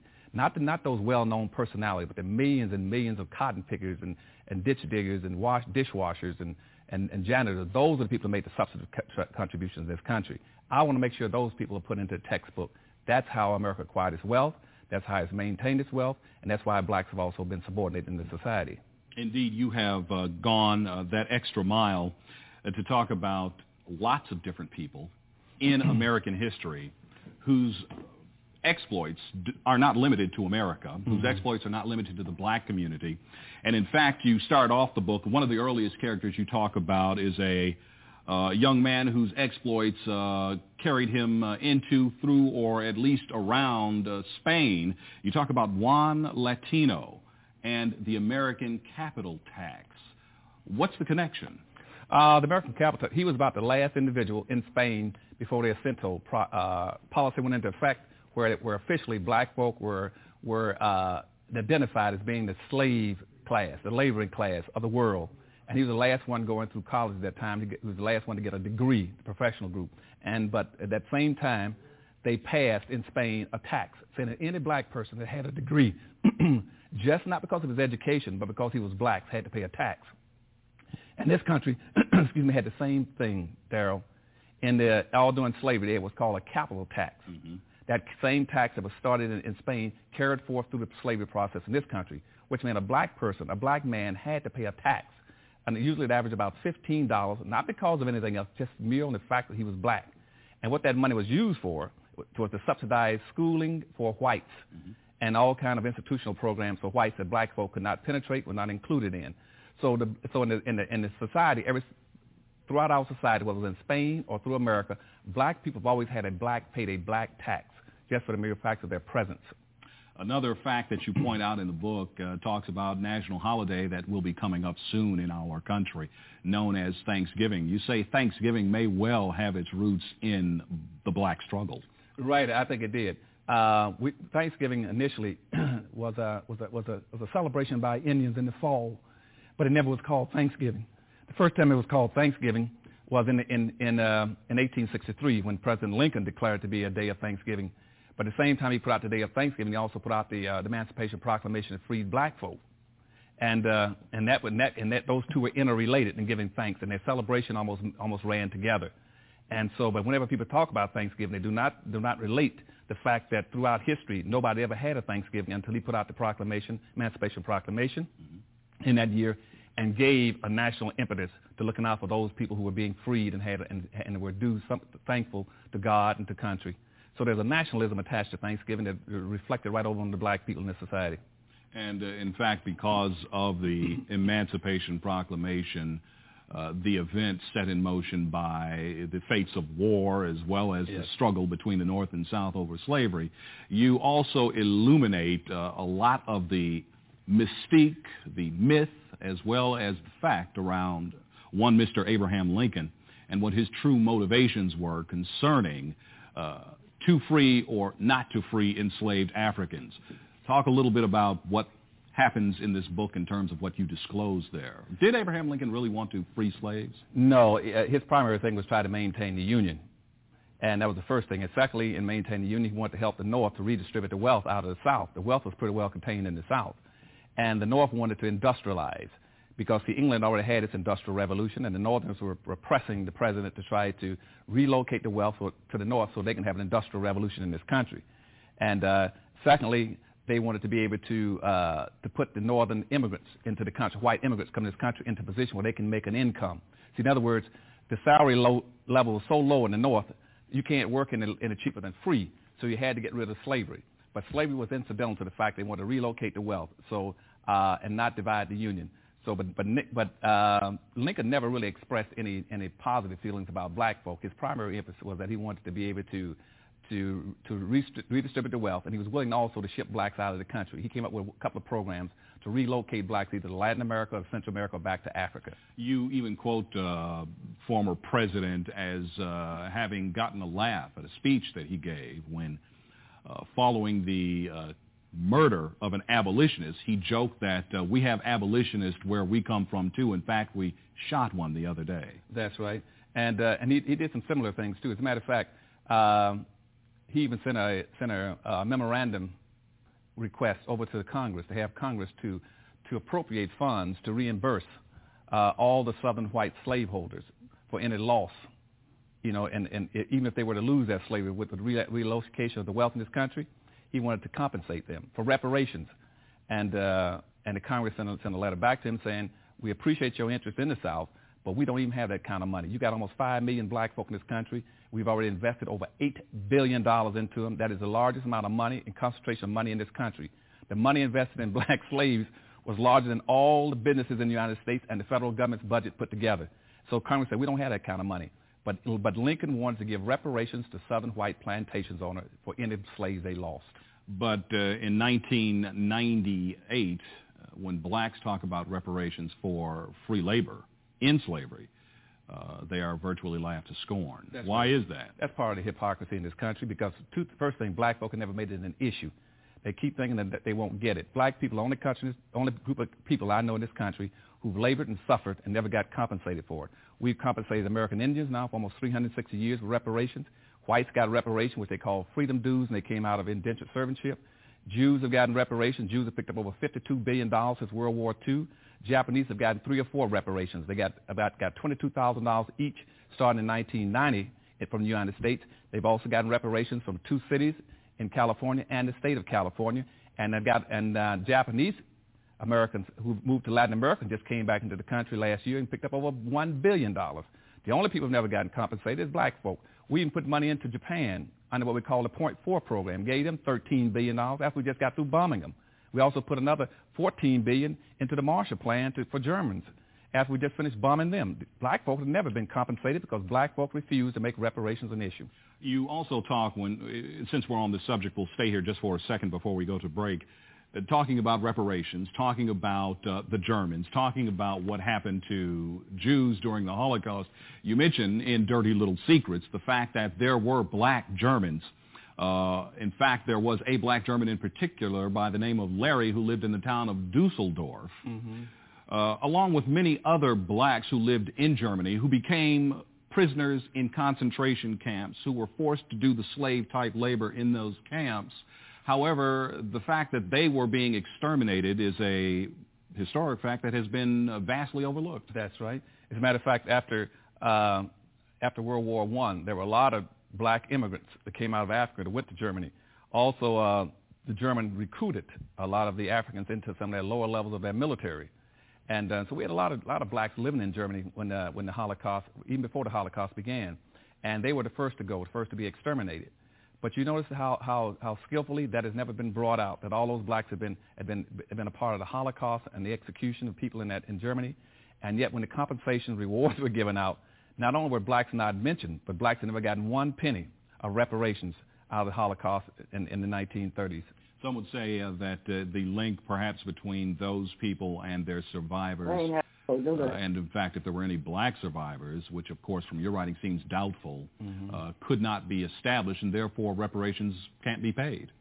Well, that's the same technique that's used. That's why they refuse to pay blacks for slavery. They want to pretend that slavery ended in 1865.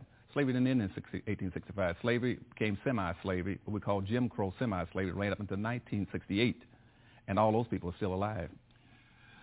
When you talk about Jim Crowism, your book talks about the roots of Jim Crowism, symbolically at least. You talk about how the whole concept of Jim Crow was actually born out of the old minstrel show concept.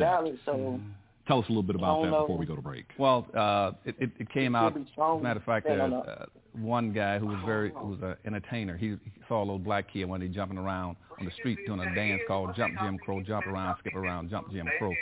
And he thought it was very cute, and he put it into the Vaudeville Act. And between about 1840s and up until about the 1930s, for almost 100 years, Vaudeville was very popular in this country. But what they were doing was blackfacing and doing blackface, whites doing blackface comedy, trying to mimic black folks. They did it all the way up until Al Jolson. Al Jolson about the last one that did it. And on stage, then after that, you had Amos and Andy picked it up, and that carried forth all the way up to the present day, where you got white musicians singing black music.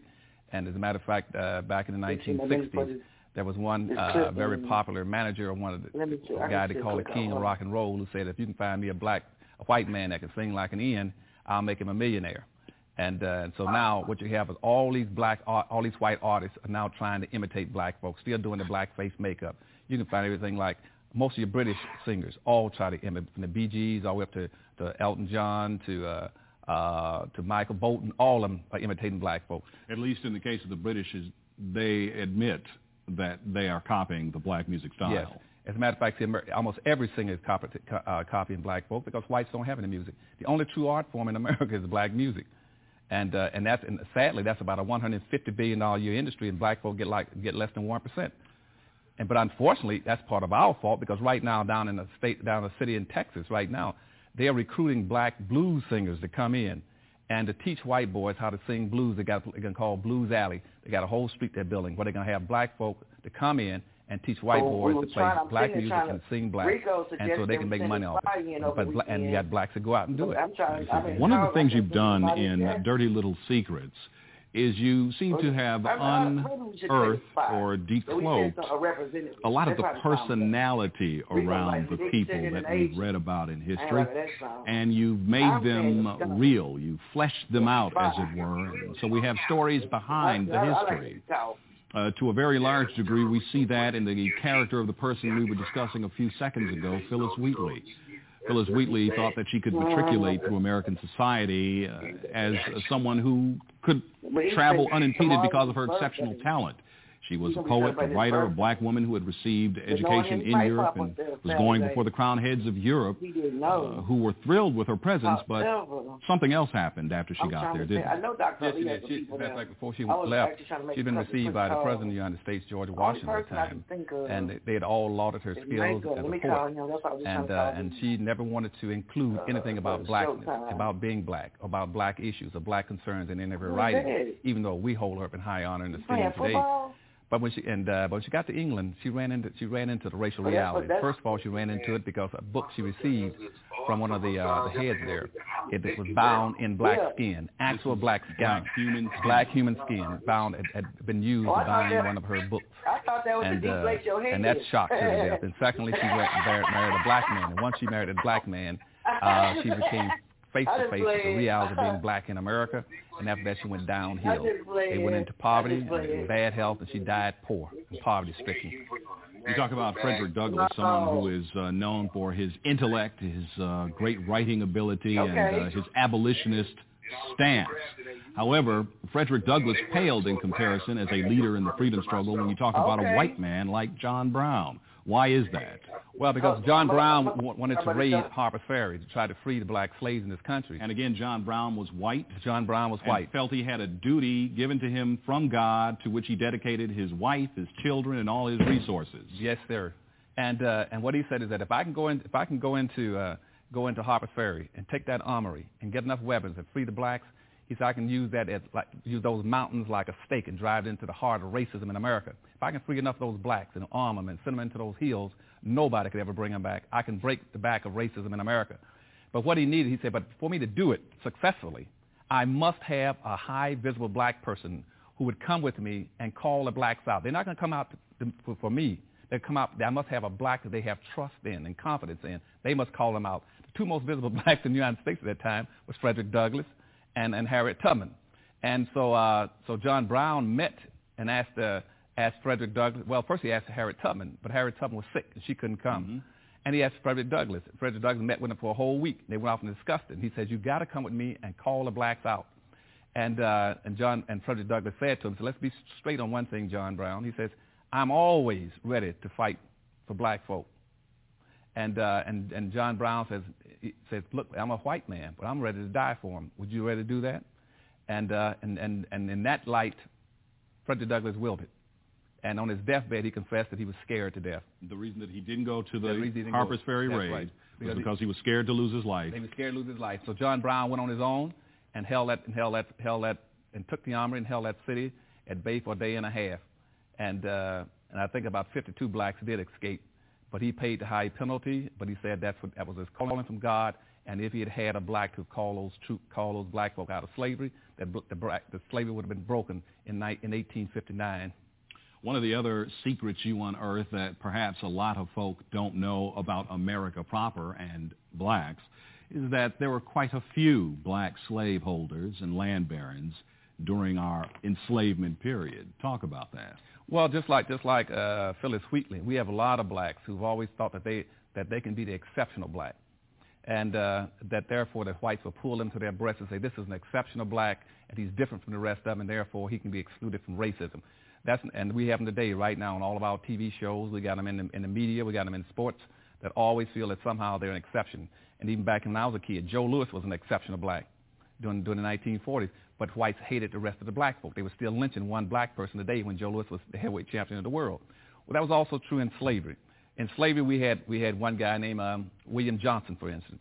William Johnson had an education. He was a teacher, but he turned around and wrote and published a document that was spread all over this country by the white racists and white slaveholders, telling black folk to be obedient, to be humble, to work, be hard working, and quit trying to be free, and quit letting liberals trick them, trying to get to stop following the abolitionists who are trying to get them out of slavery. He said the best thing you got going for you is to be a slave to a white man. We had one guy named Robert DeCarlos. He was the first one down in South Carolina. As soon as black folk came out of slavery, he got elected to office. And the first thing he said is, in South Carolina, now that we're the majority and we're free, our first obligation is a time for healing. We got to be nice to whites. We cannot use our power and wealth now as the dominant population in South Carolina and in the Congress to do anything to white folks. We cannot be asking them for reparations. So he posted a bill to make sure that the 40 acres of mule never came off in that state, and that the entire state was much kinder and had a much better feeling about the dominant white society. But within 3 years of that, white society wrote the black codes and re-enslaved all those blacks, including him. You talk about early American history and the events that have shaped the character of myth, lore, and fact as it relates to things as well known as the Salem witch trials and the witch hunts. Mm-hmm. You mentioned in this book, Dirty Little Secrets, that they may have started with an emphasis on black females. Yes, it did. That started pretty much, the Salem witch hunt started about blacks. At that time, you had one black named Tubala. She was in that area, and she was a West Indian black, and she had been teaching 2 or 3 white girls about about black magic and stuff like this, and how to, and the conjure roots and the High John the Conqueror root dust and stuff like this, and teaching them. And they started acting a little weird and did some things that were not acceptable in the community, and then they went out and told the community that the reason they were doing it was because of her. And so they prosecuted her, and then they got another woman named Black Mary. They got her and prosecuted her. But in the long run, they began to pick up black females all over the country because they thought most of them were practicing black magic. And so the first witches that were prosecuted in the United States were black women. The book is filled with fascinating facts like that. I just want to move quickly through the material because we don't have a lot of time left, and I want to cover some of the categories you deal with. When we talk about politics, you attempt to draw the line of demarcation between what is commonly known in this country as the Uncle Tom syndrome and Samboism. What's the difference? The difference is that people have misunderstood the book by Harriet Beach Stover about Uncle Tom's Cabin. Mm-hmm. It was not, Uncle Tom was not the culprit in that book. The culprit was Sambo. Uncle Tom in that book, yes, he was a slave. He was extremely righteous and a very religious man, but and he was very respectful of the white leader, the slave owner. But he refused to misuse black folk. He refused to tell where black folk were hiding when they escaped the slavery and went across the river. He refused to make blacks work long hours and accelerate their cotton picking. And as a matter of fact, when blacks would come in the evening in that book, Uncle Tom would take cotton out of his own sack and put it in their sack to make sure they made the weight limit so they wouldn't not be whipped. The character was Sambo. Sambo was that character who picked up meritorious manumission, which says, I would see everything through a white person's eye, and I would treat them the way a white person would treat them. So he volunteered to tell Simon Legree, I'll show you where the coons hide. I'll show you how to treat the niggas. And that's what he did. So he went off every night and he was forced to beat Uncle Tom to finally beat Uncle Tom to death. So in America, we still got black folk in America who are trying to see things through the eyes of Simon Legree, which means trying to protect white property, to save white lives, to invent something that a white person can make more money off of, and to squeal on and inform on his own people. And Sambo is that same kind of character, and it showed up also when John Brown's raid that night. Mm-hmm. The black guy that was sitting on the porch that night, when he saw John Brown come into Harper's Ferry, mm-hmm. he jumped off because he recognized jumped off the porch because he recognized John Brown and ran down the street, and John Brown killed him. And his name was Hayward Shepherd. Mm-hmm. And Hayward Shepherd has been immortalized. He's the only black in America where we have a Sambo monument to him, still in Washington, D.C. It's up at Harpers Ferry, Virginia.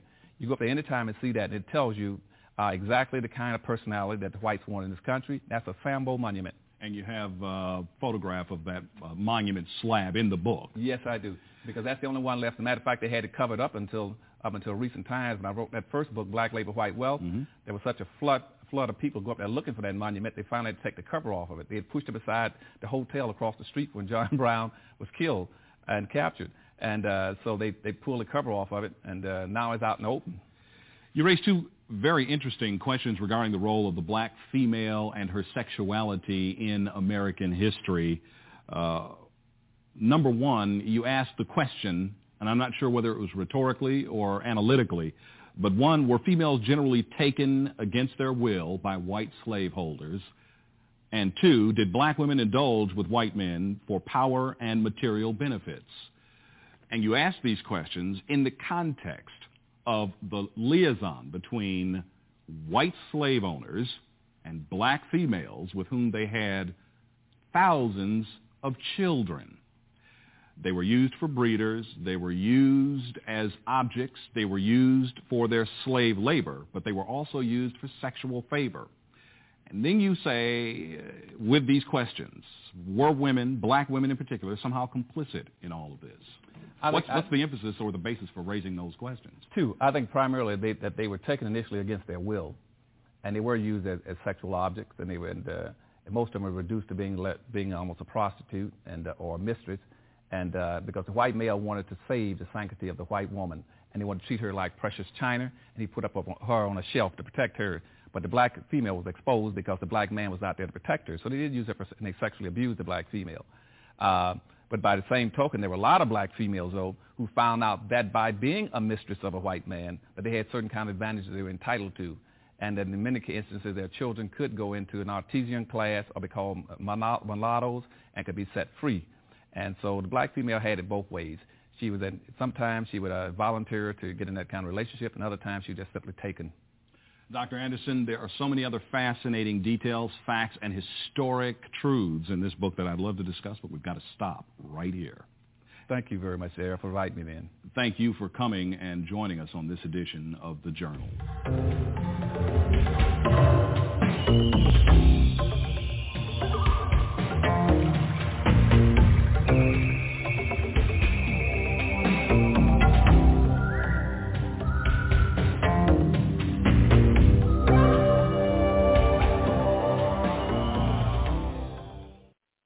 White Wealth and other materials have made him a standby on many television and radio shows, as well as important symposiums and conferences on the issues of economic empowerment for the descendants of Africans in the United States of America and throughout the world. Whenever there's an important national convention or convening of people to talk about this subject, I never fail to find him on the program and enjoy him immensely. We welcome now Dr. Claude Anderson. Thank you very much. And to my colleagues, let me say good afternoon to you and plus the members of the audience. According to John's letter, he indicated to me that he wants me to speak to develop a national plan, and John, that's what I'll try to do for you very quickly. But let me preface that by simply saying that if you hear about reparations, get this very firmly fixed in your mind. You're not here for a parlor discussion. It's not something to talk about that's nice. If you don't get reparations as black folk, you're through in this country. Let me be that very specific for you. You see, what's happening to black Americans is that black Americans have been systematically socially engineered into the lowest level of a real-life monopoly game. You do not own and control a sufficient amount of anything to be competitive in America. And you've been marginalized now for 400 years. You're getting ready to be buried. You can get buried under a whole broad groups of ambiguous groupings. That's everything from culture groups, language groups, and gender groups. You're going down. It's no longer an issue. You better get reparations and get it fast. Now, to get reparations, one of the things I've been trying to do now for 30 years, beginning with the state of Florida when Governor Reuben Askew put me over education when they had no blacks in politics in Florida, was to write the first affirmative action plan in the United States, and that was written to be reparations for black folk in 1971.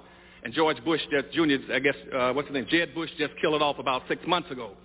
But what's happening now is that what I'm trying to do is create a Harvest Institute that would try to take all my colleagues here and as much as possible try to give you new points of information that take you outside the box. Part of the problem we got in trying to deal with reparations, a lot of the other racial issues in the country, is that we keep trying to think and find solutions inside the box. There are no solutions inside the box for black folk. You got to get outside and try to find them and get a long-term perspective and a long view on it. And that's what the Harvest Institute is in existence for, and that's what they're going to stay in existence for. Now, the reason you cannot win, as I said, is that you've been locked into this low level of a real-life monopoly game. You do not own and control enough of wealth. See, in 1860, for instance, black folk, as a direct result of slavery, had an ownership. When you were 98% slaves, you had an ownership of 1/2 of 1% of this nation's wealth in 1860 on the eve of the Civil War. Now, this is the richest country in the world, the most capitalistic country in the world. And here you are 140 years after slavery when you're supposedly 100% free and you still only have 1/2 of 1% of this nation's wealth. You cannot compete. The typical average white person in America has 3,500 times more money than you have. And that's not true only of blacks in America. It's true of the world internationally. What's happening right now is blacks is a marginalized, subordinated class of people all over the earth. You have 1/2 of 1% of the wealth in this nation. The same thing is true all over the world. In the world, there's approximately $392 trillion worth of wealth on the earth. And black folk around the world have less than 1% ownership of it. That includes all the African countries. That includes Brazil, Caribbean, and America. You don't own enough control of anything. Whites control almost 100% of all the wealth, power, resources, privileges, and controls of all levels of government. You're playing a game you can't win. You got to get reparations. Now, how are you going to get it? Let me run through 3 or 4 things very quickly because I don't want to take up the time here. First thing you must do, I've heard it mentioned already, we got to commit a national campaign all over this country to start publicizing the issue of reparations for black folk. Not as something nice, but as a necessity, period. That means every living soul, every organization, every institution in this country must begin to start promoting reparations for black folk all over this country. That's level 1, is a massive, massive promotion of reparations for black folk. Second level 2, what we must do at second level 2 now is to start having fact-finding hearings. You must have fact-finding hearings all over this country. And you're going to have fact-finding hearings on at least 2 different levels. One is you're going to go after fact-finding about what roles governments have played in the reparations, in the slavery trade against black folk, and the enslavement of black folk, the marginalization of black folk. And that should break down into 2 levels. One is to investigate all levels of domestic governments, that's city, county, federal, and state governments. And the second group would go after international. So you should have 2 groups of black folk in this country exploring and fact-finding on what roles government have played, one domestically and one internationally. On the left-hand side, you should be doing the same thing for the domestic side. You should be going after the private sector. You should be going after all the private corporations in the United States, what roles they played and how they benefited directly from slavery. And also, on the same side, you must go after all the international corporations and the roles they played and how they benefited. Now, the Harvest Institute right now, my think tank, we've already picked up one. We put out a press release on that. We're going after domestic role that major corporations played in the United States. We've already identified approximately 240 companies that are still in existence that profiteer directly and enrich themselves off of black folk. We're going after that.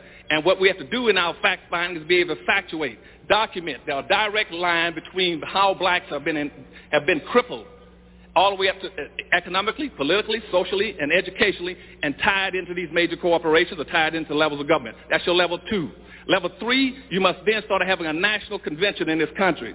And right now, I think Dorothy Tillman in Chicago has already, we talked about this. She's going to try to call one in Chicago this coming year. We must have everybody who's playing a role, like Congressman Conyers and everybody from the Congress and Cobra, everybody should be at a national convention where we all come in there to not only energize each other, but to share information, see where we are. They're trying to set it up for this coming February, someplace in the United States, possibly Chicago. That's your 3rd level. The 4th level you should start doing is trying to get into, out of this conference should come strategies and plans and a specific role model. You got to have a model that every black can tie into. a model for reparations. Now, my model is a little different from everyone else's, and that's because I'm outside the box. I'm trying to pull everybody else outside if I can get them. Now, most people are going to try to follow the Jewish reparations model or the Japanese model. I'm following the Indian model. The Indians are the most appropriate model if you want to track down, do anything to get reparations of black folk. Why? Because you see, only American Indians and black folk were spelled out in the Constitution. The Indians on reservations and black folk. There's a direct lineage between those two groups.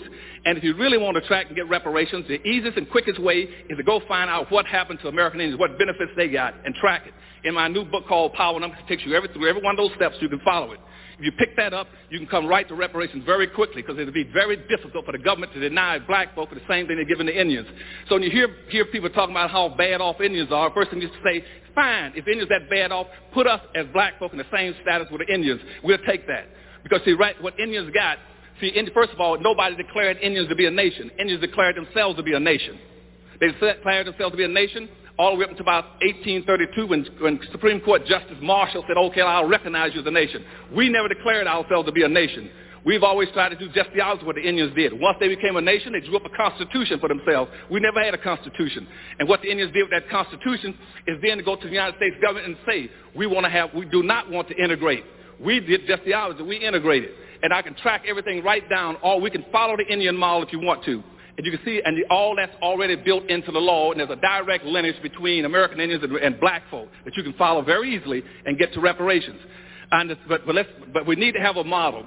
And in my new book, I get that model to be on the stand in about another month. You get the Powernomics model that will take you through all those steps of what they did throughout history, from the Blair Amendments and everything else. You can track them very easily, and it'd be very difficult for the United States government to deny you reparations when you only two people that have a constitutional relationship with this government is black folk and Indians. Just like Indians use what they call natural rights and lay a claim against the land, we should use natural law and lay a claim against our labor, misappropriated labor. The next level what you must do is move to a legal step. You need to form at the fourth level, get you a legal body right now, whether it's going to be pro bono or paid. And out of our convention, we should be able to raise some funds to set up a mass legal body that will be ready to start serving suits based on those facts that you're going to find at the second level. And we start to find those, and we should have people going after suits. One side suing the different levels of government, other side suing the private sector to get reparation funds for black folk. Then at the last level, you need to set up, at the sixth level, you need to set up some kind of a pool, or resource, or retrieval agency that every time we get some benefits, we're going to a special fund that will be held for pooling and aggregating. Now, then out of that special agency, we break away into two groups, what I would recommend. One, you would have an economic development bank on the East Coast and an economic development bank on the West Coast. And what those banks would do is take most of the money you get and not give it to black folk as individuals.